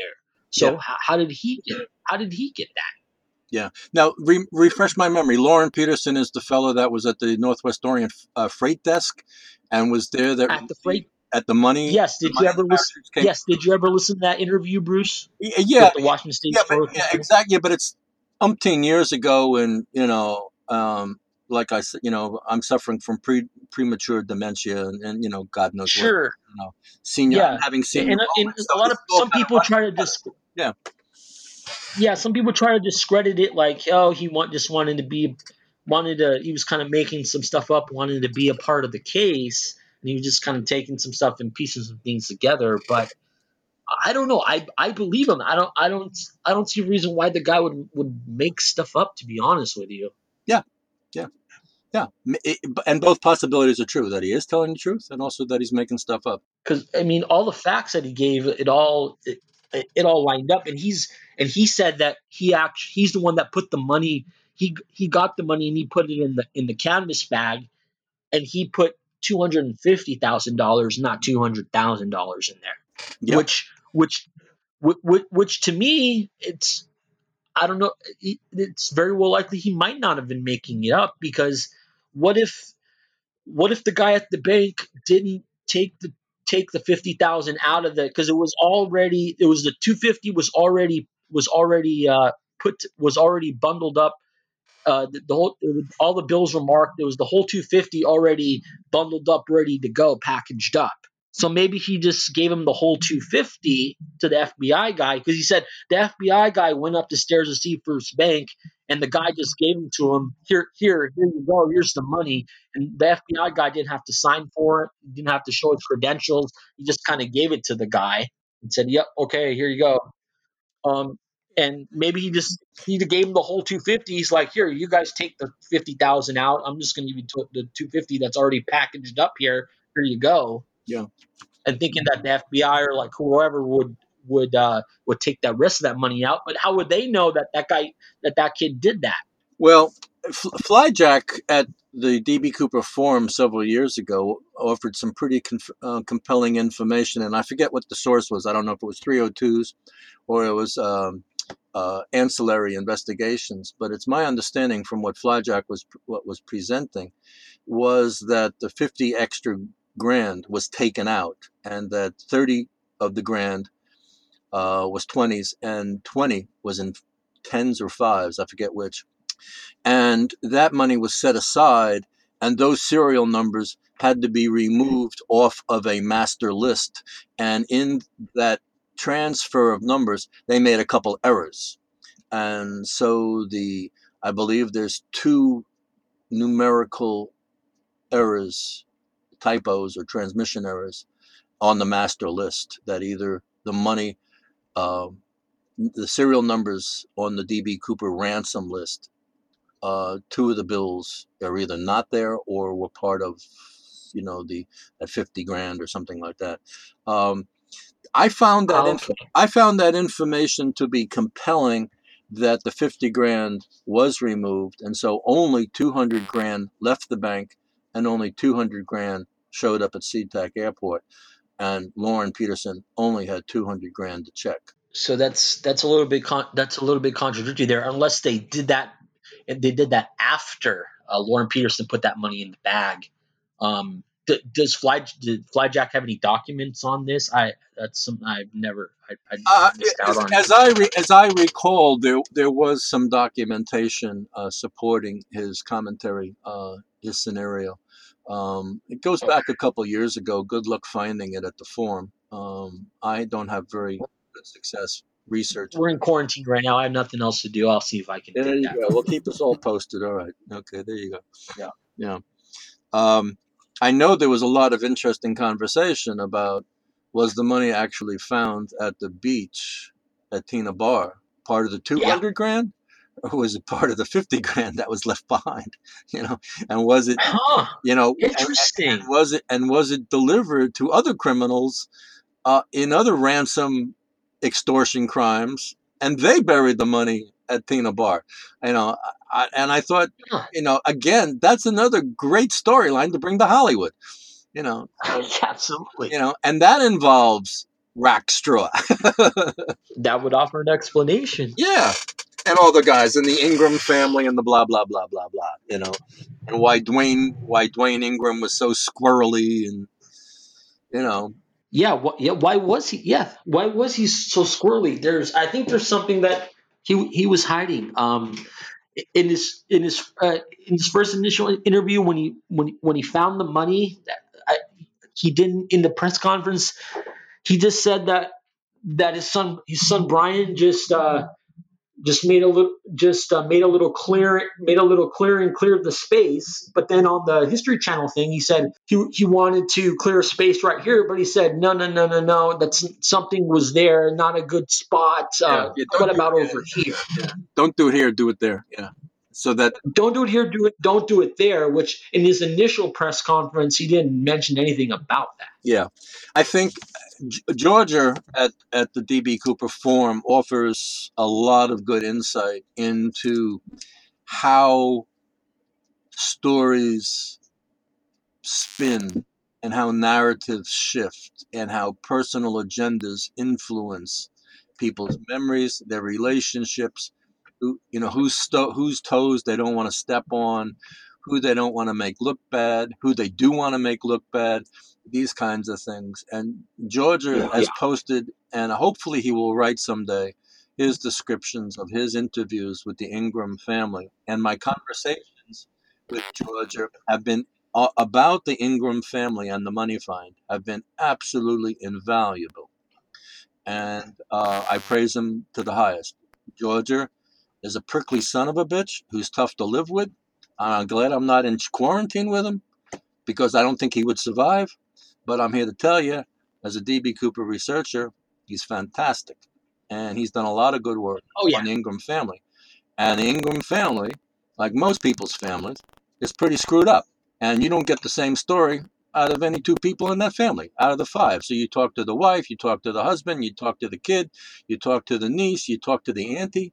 Everyone's got a different story. Right. And that's the way it is. Yep. And not only that, we got contradictory stuff there. And then we got contradictory from the FBI and the Fazios. We got the FBI saying we got money. We found the money shards. We got one of the Fazios that are driving the backhoe saying they didn't find any money shards. It's complete baloney. Right. So what the hell are we supposed to believe here? Well, welcome to the world of journalism. What do we believe, Bruce? What do I believe? What do we believe? What do we believe? Well, I don't know about we, but I can tell you what I believe. I accept everything with a grain of salt, and I think it just comes down to a preponderance of evidence and credibility. What stories line up with other stories? What are the facts are, as best as we can determine them? And I think you always have to examine everything that everybody says, including FBI agents, with a very careful lens, because I think everybody, whether it's the Ingram family or it's the FBI or it's me or it's you, will see things through our own personal lens. Lens perspective, absolutely. And sometimes we have overt agendas, so we will lie or distort or leave things out. And sometimes unconsciously, we I don't want to make Tina. I'm in love with Tina Mucklow, so I don't want to make her look bad. But so my reporting on Tina Mucklow, Yeah, I know. you know, and I'm happy to tell the world yet one more time I have a crush on Tina. So Tina, if you're listening, please give me a friggin' phone call, will you, girl? Come on, all right, let's go out to dinner or something. And you know, so we all have we all have personal perspectives. Yeah. Absolutely. So what do I believe? I believe that money was found at Tina Bar, the bundles, definitely. I think that there was some degree of shard placement. So pieces of money were found. Now, were they at the tide line, like FBI agent Mike McFeeters has said, and that he dug up multiple pieces of shards, some 2 and 3 inches in size? Um, or was that bullshit? Is he lying? I have queried him the last time I called him to ask him to clarify what he remembers. He hung up on me. So that's so much for that. Um, Dorwin Schroeder, who was the public information officer during the recovery, during the dig at Tina Bar, and became, you have to remember, Ralph Himmelsbach retired from the FBI 2 weeks after the money was found at Tina Bar. And the person who took over the skyjacking desk and the Norjack case in Portland from Ralph Himmelsbach was Dorwin Schroeder. And so Darwin has a long history with Norjack, beginning in February of 1980.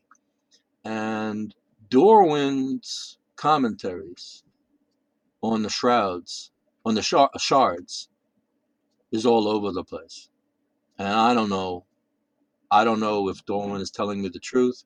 He has said everything from there were shards. There were so many shards in the sand, even a blind man could find them.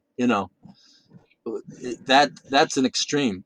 But I do believe that there were shards around there, and I do believe that the FBI found them in digging, and I don't believe the shards that were found were a product of the mishandling of the three bundles, because the videos that I've seen of the recovery clearly show multiple agents having multiple pieces of money in their palm and placing them in plasticine evidence envelopes. So these were large pieces of $20 bills from the ransom that were not part of the three bundles. They were near the bundles, but were not part of it. Interestingly enough, and this is not talked about very much, those plasticine envelopes went missing. The last time anybody ever saw them and has commented on them publicly What? Yep. was the day that the videos were produced. They were not in evidence when the citizen sleuths went up to Seattle and checked on the evidence under Larry Carr. The plasticine envelopes were not there when the citizen sleuths went back when Curtis Eng was in charge of the case. And these plasticine envelopes have never been photographed by the FBI or presented in public, and they certainly were not part of the History Channel documentary. Yep. So where And that's why I believe. So what about Fazio's testimony then? If he was there driving the backhoe, he would have seen the agents in there and pulling them out. Hey, look, and you think he would have seen that? It would have been a big deal. If he was there driving the backhoe, the FBI guys were there. Oh, look, look, look, and everyone came around, and it probably would have been a little bit of a scene there. No, Unless the FBI told him not to talk about it. either that or or the Katu video. Maybe they filmed that portion. That could have been staged. They filmed that portion afterwards and been like, hey, we can't make this look like it was a plant. Definitely the shards being under there. If they would have put that in there, it definitely would have lent more back to their narrative that, hey, he didn't make it, landed in the water and it washed up. You know, that's how there were shards there. Just I think the Fazio's narrative is not correct. I think okay. I think the shards were found. Is it possible this was all staged, that the KATU videos that we have seen, that are no longer publicly available, by the way, Was that Right. Why was that taken off you? What was that taken off of right? YouTube? Again, talk about conspiracies. Is there a cover up going on, and they don't want, whoever they are, don't want the public to see these videos? Now, you would think if it was staged, they would want the public to continue looking at the staged, planted evidence. But Maybe, but it was also being brought into question. yeah, but in those videos, there are no signs of backhoes. There's no evidence that the backhoes had been trenching. It's my understanding that the backhoes were brought in on day 2, that the shards were found on day 1 and of the dig, and or Okay. the first backhoe. There were 2 backhoes. There's 2 brothers, and Richard, I believe, was the first one on the beach with a backhoe, and it may have been at the end of the day 1. You have to remember, Al Fazio is the older brother and has done most of the talking for the family for most of the time. That's changed now. Al Fazio is in his 80s, and Richard, his younger brother, who's now in his 70s, is taking over as being the spokesperson. And Richard Fazio has spoken extensively with Eric Eulis, and those 2 have spent lots of time researching what's going on at Tina Bar. Al Fazio told me that he was not on the property when the FBI showed up on that Tuesday to go recover the money. He told me that it took him a while to get to the beach. That first the FBI would not let him get on his property because they had the road blocked off. He had been at a cattle auction, so he's pulling a big trailer and yada, yada, yada. And it took him a while to get onto the property and get down to the beach and see what was going on. Now, the FBI did not really keep the Fazios apprised very much of what their agenda was, because the FBI did not know if the Fazios were involved in the case, so they told them very, very little. Well, but my understanding is that the FBI just kind of showed up and said, "Hi, do you own this property?" And it's like, "Yes, we do." "Okay, thanks very much." And then the FBI just descended upon the beach, and it's like, "Who the hell are you guys?" All right. Now, Al Fazio told me a story that suggests that he was there at the beginning of the recovery, that he saw pieces on the surface, he saw pieces at the tide line, and he told me he believes that the money washed up from the river and was deposited the night before or that morning. And I've never been able to question him because I just didn't want to risk my relationship with him by giving him a a hard question that I didn't think he was going to be able to answer, and to just leave his commentary in question just serves my purposes. I'm not here to prove anybody right or wrong. My Sure. job is to tell a good story and to tell the story as completely and fully and as honestly as I can, and the variances and differences between people's memories and their narratives and what they tell me is stark when it comes to the money recovery at Tina Bar. Each individual agent has told me a different story, and it doesn't jive. Yeah. And the Fazios have told me different stories, or Al Fazio has told me, and none of it comports with anything anybody else has said. So there's just total variations. Yeah, the whole thing is just so perplexing right there. Oh, the Tina Bar money find.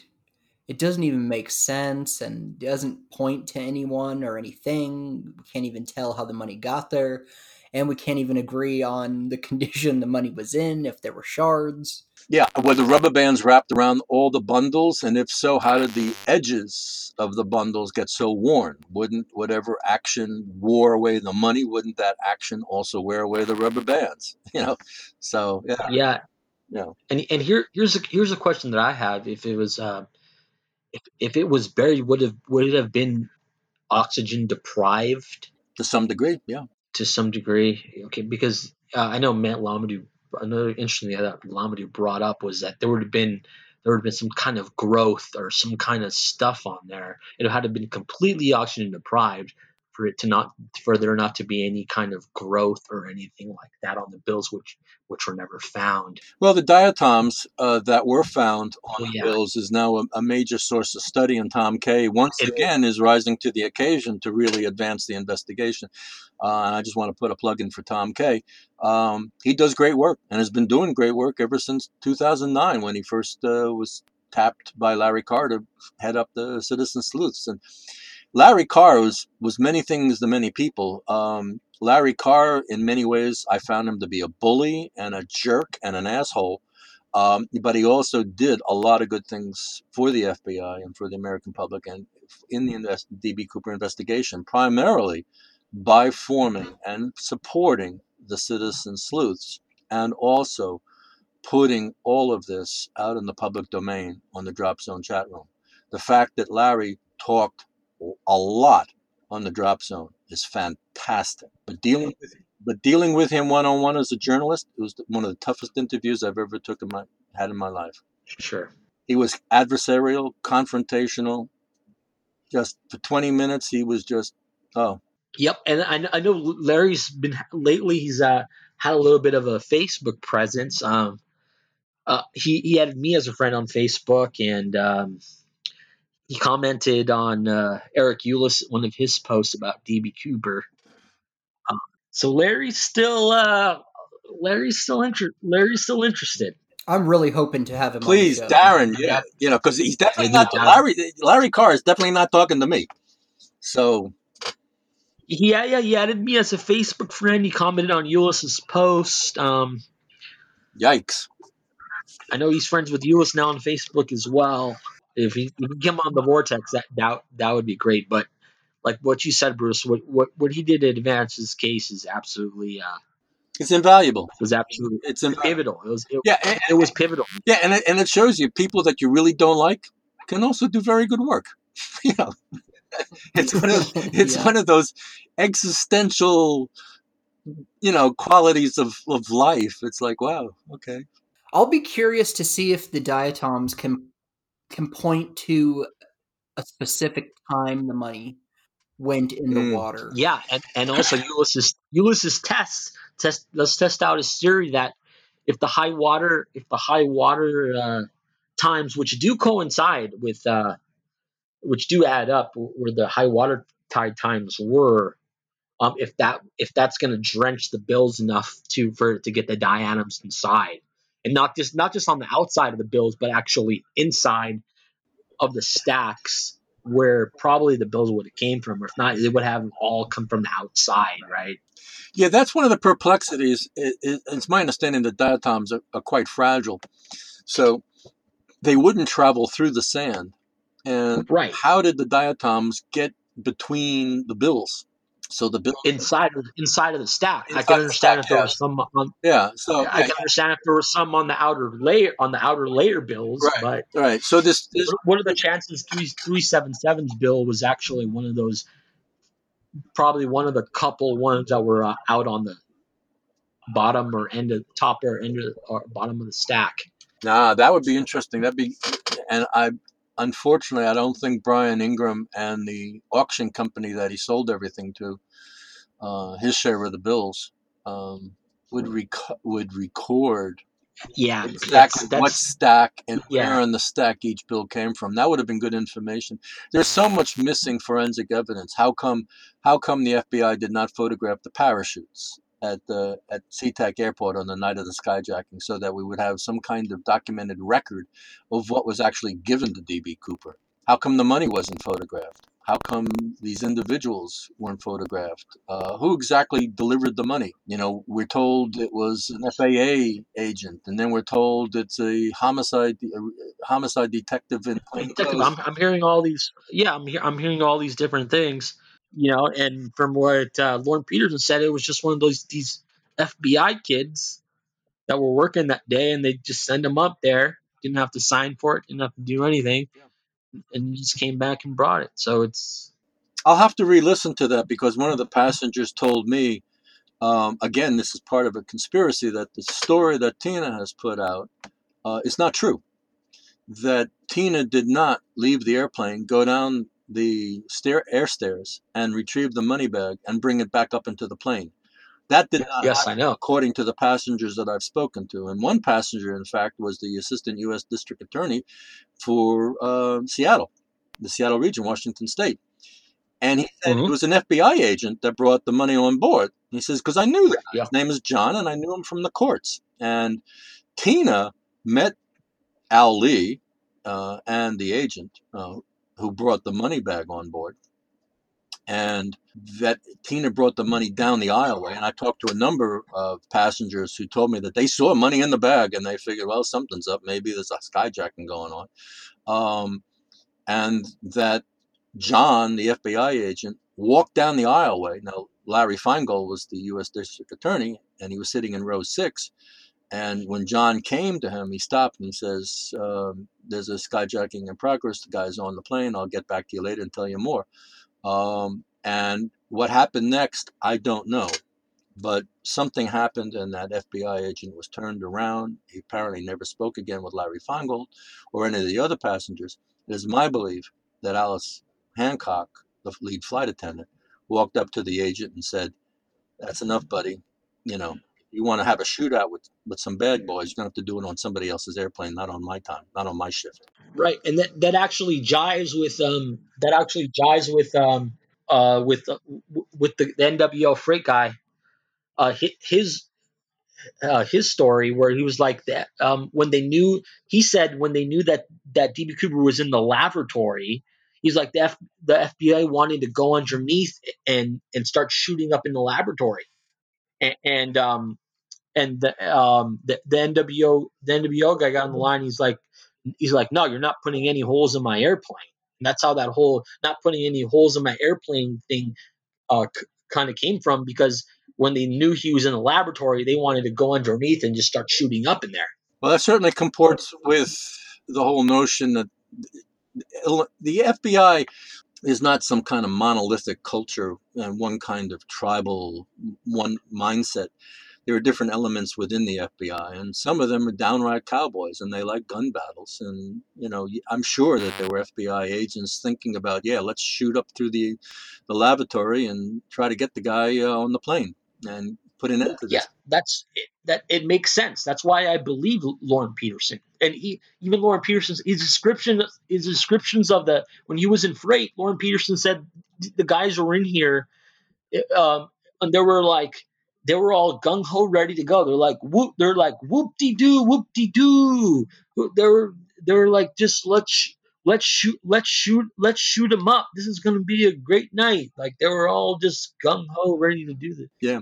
Ready to get into a gun battle. The mindset and the culture of the FBI when it comes to skyjacking in 1971. There's a great book on it called "The Skies Belong to Us: The Golden Age of Skyjacking," and it really touches into how the FBI responded to skyjackings and what the airlines thought of the FBI response, and how the airlines on occasion would conspire with the skyjacker against the FBI to make sure there wasn't a gun battle. Right. And so to preserve lives. And I highly recommend the book. It's by Brendan Kiernan, who is a friend, by the way, and a neighbor of Jeffrey Gray. So, yeah. I'll have to check that out, Bruce. I highly recommend it. It's a great book. Great book. I'll add it to my list. My collection of D.B. Cooper books. The Skies Belong to Us by Brendan Kiernan. I think that the FBI wanted to get their man, and at the expense of the aircraft. Yeah. And NWO wanted their airplane to fly the next day. They didn't want their aircraft to be a casualty of this thing, because then they're out of freaking airplane. Right. And they certainly didn't want. And they're possibly playing a ransom out. So not only that, they're on the hook for $200,000. Well, most of it was carried by their insurance company, but they would have been on the hook for that, and then they might have not had an airplane to fly the next day and keep in operation. Yeah, or even worse, they'd have a dead passenger, and they'd be paying out more than $200,000 in liability claims to the families. Exactly. Or a dead pilot. I think it's fair to mention at this point that 2 or 3 weeks before the D.B. Cooper skyjacking, there was the infamous 58 November incident, where the FBI decided to go tough guy. And there was a small commuter plane that was hijacked out of Nashville and landed in Jacksonville, Florida, to refuel en route to go to Nassau, Bahamas. And the FBI intercepted the refueling and shot out the tires and refused, and nothing less than a total surrender from the skyjacker. And he said, oh, yeah, and he shot himself, and he shot his hostage, and he shot the pilot. And so it's my understanding that this is the only instance where the FBI has been successfully sued for wrongful death by the family of the hostage. And D.B. Cooper researcher Bill Rollins in New Hampshire has written a book on this, and he claimed, Bill, our boy. Bill claims that Yep. the I was going to bring it up. father of the dead hostage, I think his name is Lakich, Yeah, so Joe Lakich. is in fact the guy who did the D.B. Cooper skyjacking as a revenge. You know, you kill my girl, I'll show you. I don't think so. I don't think Bill is correct on that. But Bill has got a wonderful imagination, and for those who haven't read his book, I forget the title of his book, but it's a wonderful, plausible scenario about how D.B. Cooper could have gotten into town, done the jump, got away, um, using boats and things like that. It's fanciful but plausible, and the fact that Bill Rollins is emotional. You've interviewed him, right, Darren? Yes. Okay. Yeah, and we hung out with Bill at CooperCon pretty much the whole time. I mean, right, Darren? Yeah. Did he weep during his podcast with you, Darren? I'm not sure if he did on the podcast, but probably. Yeah, because Bill is very emotionally involved. He cries as much as I do. When Yeah, I start talking about Tina or McCoy and what McCoy did in Vietnam with the ARVN soldiers, like I'm emotional now. Yeah, there are certain aspects to this case that really touch me, and Bill, and I love Bill for that. I disagree with his assessments and analysis and conclusions, but I think he tells a great story. Yeah, he made an interesting point to me about at at Victor 23, the brewery after the party. He said it felt weird to him that everyone was celebrating this and having a good time when to him it's a sad thing. That's an interesting point. Yeah, Yeah, he's very passionate about it. yeah. yeah, he is. Why don't you like Joe Lakich as a suspect? I don't think Joe had enough of the skill sets. I don't think a grieving father would do this. Could a grieving father do this? Yes. Is it possible? Yes.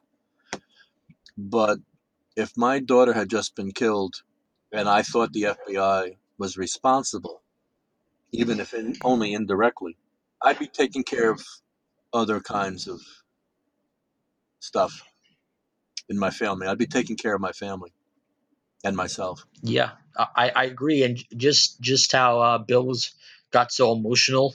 And it wasn't even his daughter or whoever that was killed. Yeah.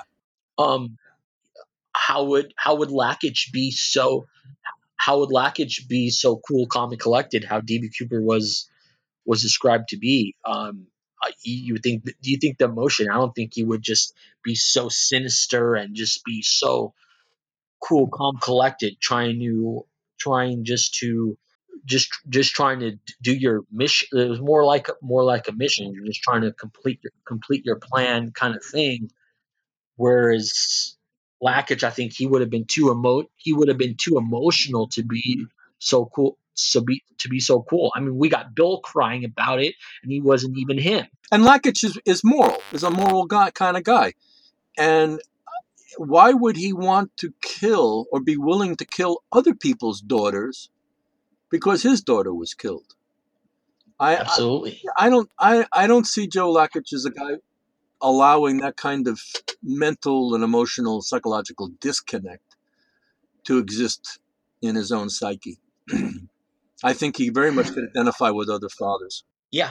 As far as the grudge thing goes, yeah, that's about it. All I give him is grudge. Yeah, and why do it in Portland and Seattle? Yeah, I give him grudge, and he did. Bill did give a lot of good stuff as far as how to match the tie particles. I think besides me, I mean, you can match the particles, some of the particles, I guess, to the tie. But besides that, in grudge, that's really all I can give to the guy, Yeah. Lakic. Speaking of Joe Lakich and grudges, I've recently have finished watching the Netflix episodes on Justified, which is a 6-season episode of life as a U.S. Marshal in the coal country of Harlan County, Kentucky. And I would think the best place to do a DB Cooper skyjacking, to jump, would be to jump out over Appalachia. Because the majority of people, based on at least the TV show Justified, the majority of people that live in the woods in eastern Kentucky and West Virginia hate the feds and band together. So anybody who's on the run from the FBI is going to be considered a welcomed hero. It's going to be Ariel on steroids. So I don't think you have to worry about an extraction. If you land in Harlan County, you don't have to worry about an extraction team. You just got to make friends. Right. You got to make friends with the ruling family who's running the particular holla that you landed in. Yeah. Plus, when you walk into a cabin, there's going to be some good moonshine to celebrate your jump. Absolutely. Right. So, the Southwest Washington was not the prime territory for skyjacking. So if anybody's contemplating it, I highly recommend, definitely watching Justified so you can get some of the Eastern Kentucky lingo and get a feel for the culture and know what you're jumping into and who's going to be greeting you and slapping you on the back when you drag your 200 grand out of the woods. I think that's a good place to wrap it up, with Bruce Smith recommending that if you skyjack a plane, jump out in the Appalachian Mountains. That's right. Hee-haw! All right. Bruce, you want to tell people where they can find you? Well, you can find me most easily in my book. I'm the author of D.B. Cooper and the FBI, a case study of America's only unsolved skyjacking. It's available at Amazon. Highly recommended on this show, often. Thank you. You can buy it as in digital form for $10, or you can get the paper copy for $25. If you'd like me to send you a copy and I can write some notes and sign it and, make it a treasured part of your bookshelf, I'm happy to do that. And I'm in Eatonville, Washington. And the best place to find me is on the Mountain News. If you want to read everything that I ever write about D.B. Cooper, you can read it in its raw form at the Mountain News WA, which is WA for Washington.net. And I've been writing the Mountain News for the last 10 years. It's an online news magazine.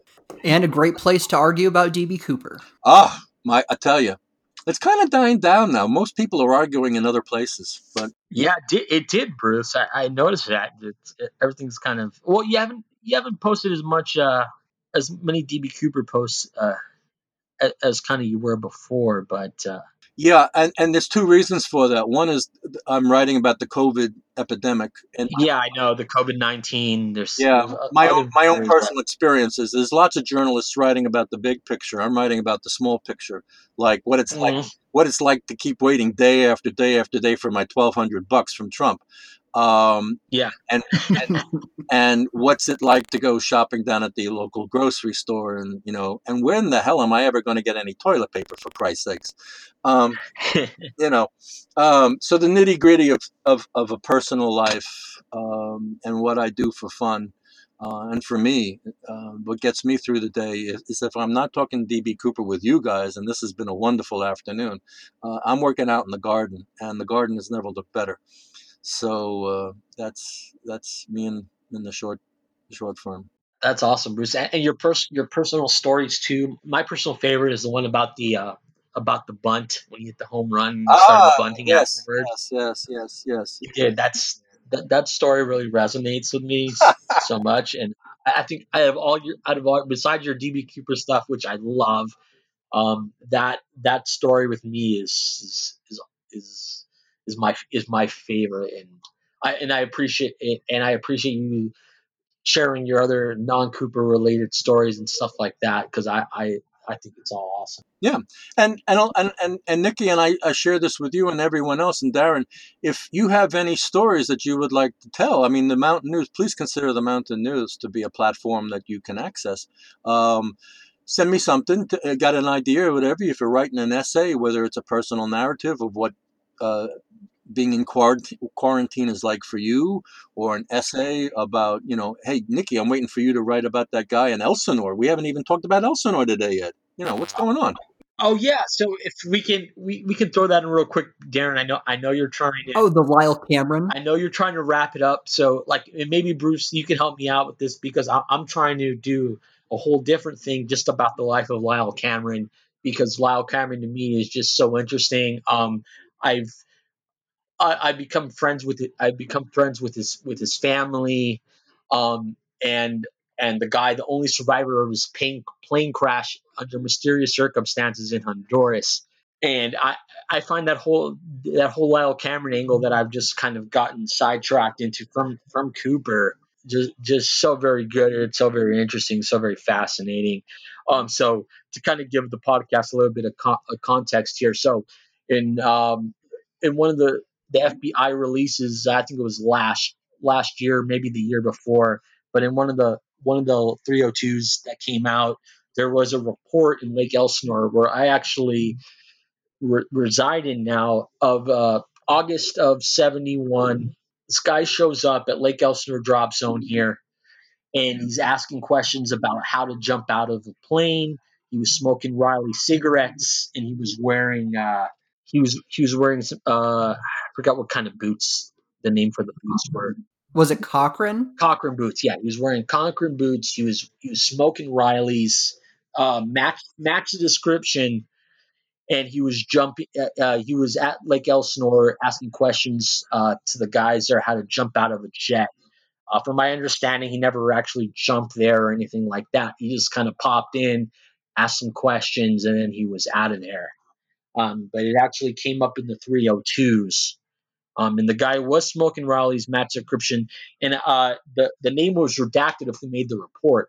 But through my infiltration into the skydiving community, especially being here in Elsinore, kind of gave me a little bit of in.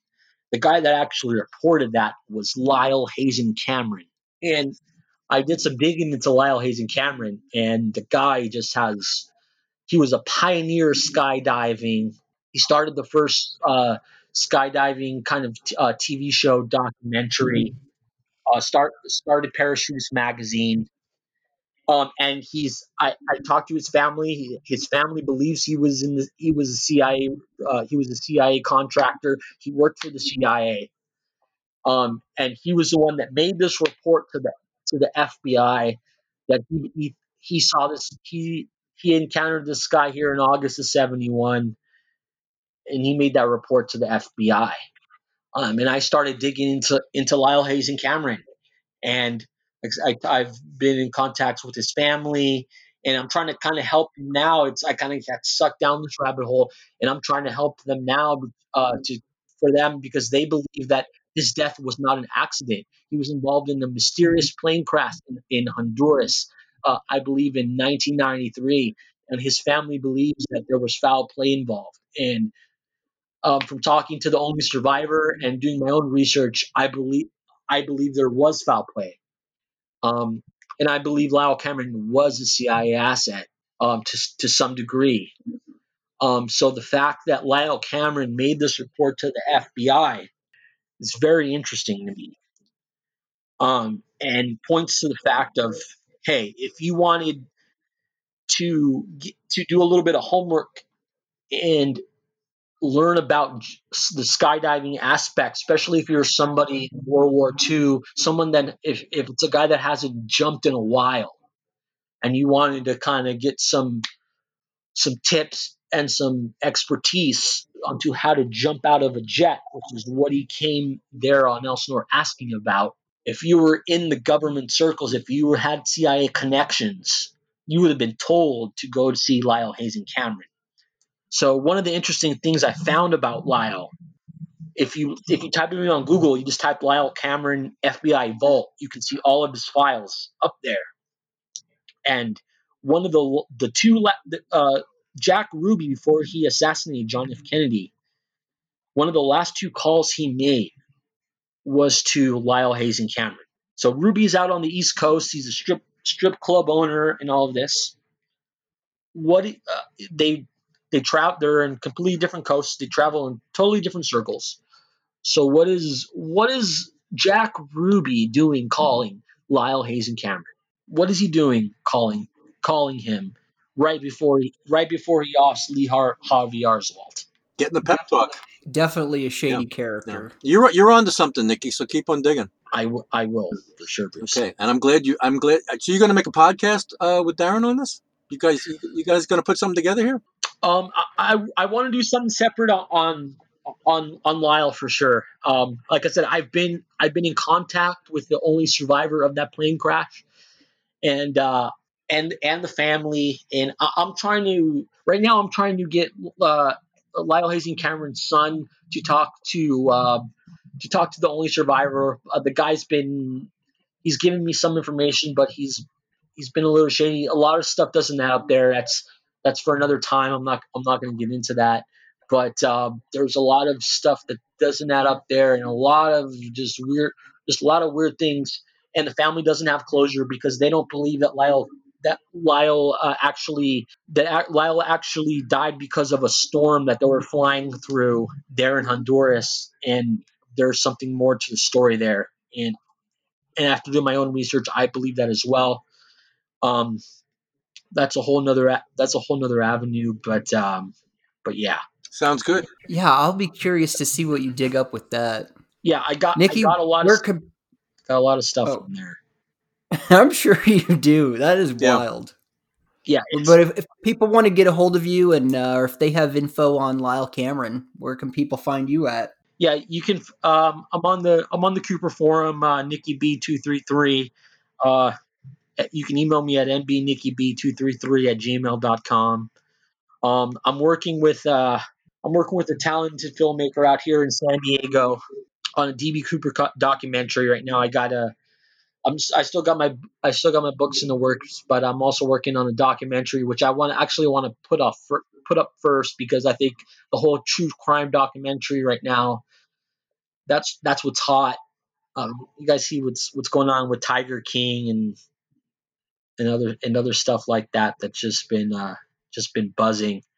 So Dan LaFleek's actually the filmmaker that I'm working with out here in San Diego, and we got a tentative title right now, Cooperland, and that's what my focus is on right now. And hope to have you.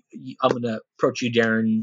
Hopefully, I can get you on the dock and possibly get you on like as a consultant executive producer or something like that. And of course, we got to have Bruce on, the mayor of Cooperville. And right now with this whole COVID stuff that's going on, everything's kind of on pause. But I've just kind of been brainstorming ideas with Dan, and Dan's all in on this.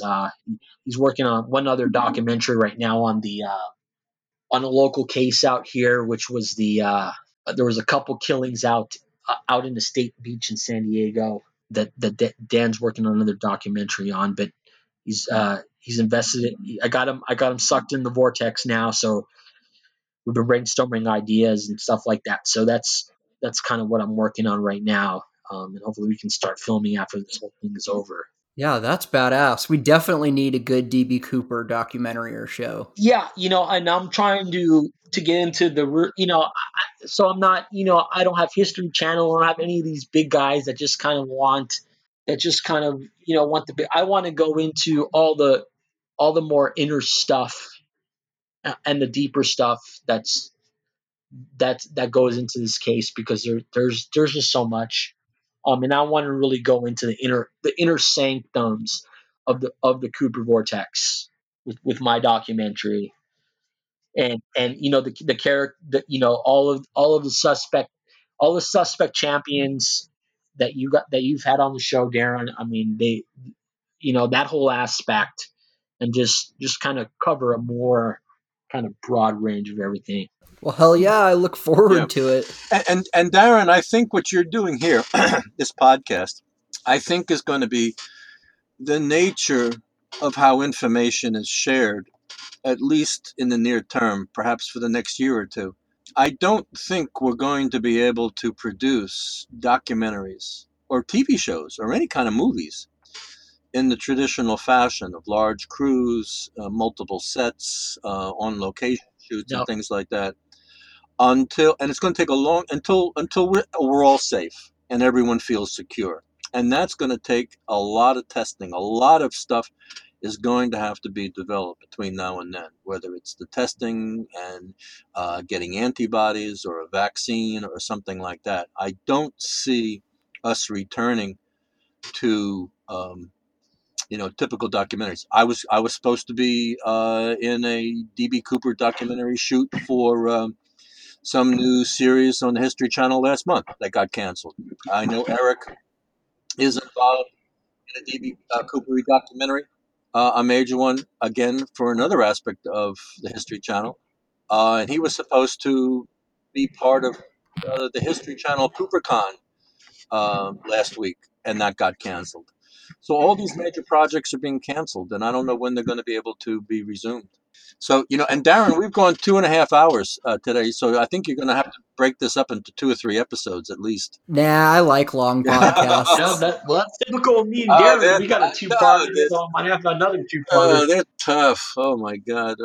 Because I listened to you and Ben talk about Suspects. How long did that go? That went a long time also. I think that was like 2.5 hours. I had to skip around, And we didn't even talk about Sheridan Peterson. Maybe you'll save that. Have you talked to Eric? Have you done a podcast with Eric on Sheridan Peterson?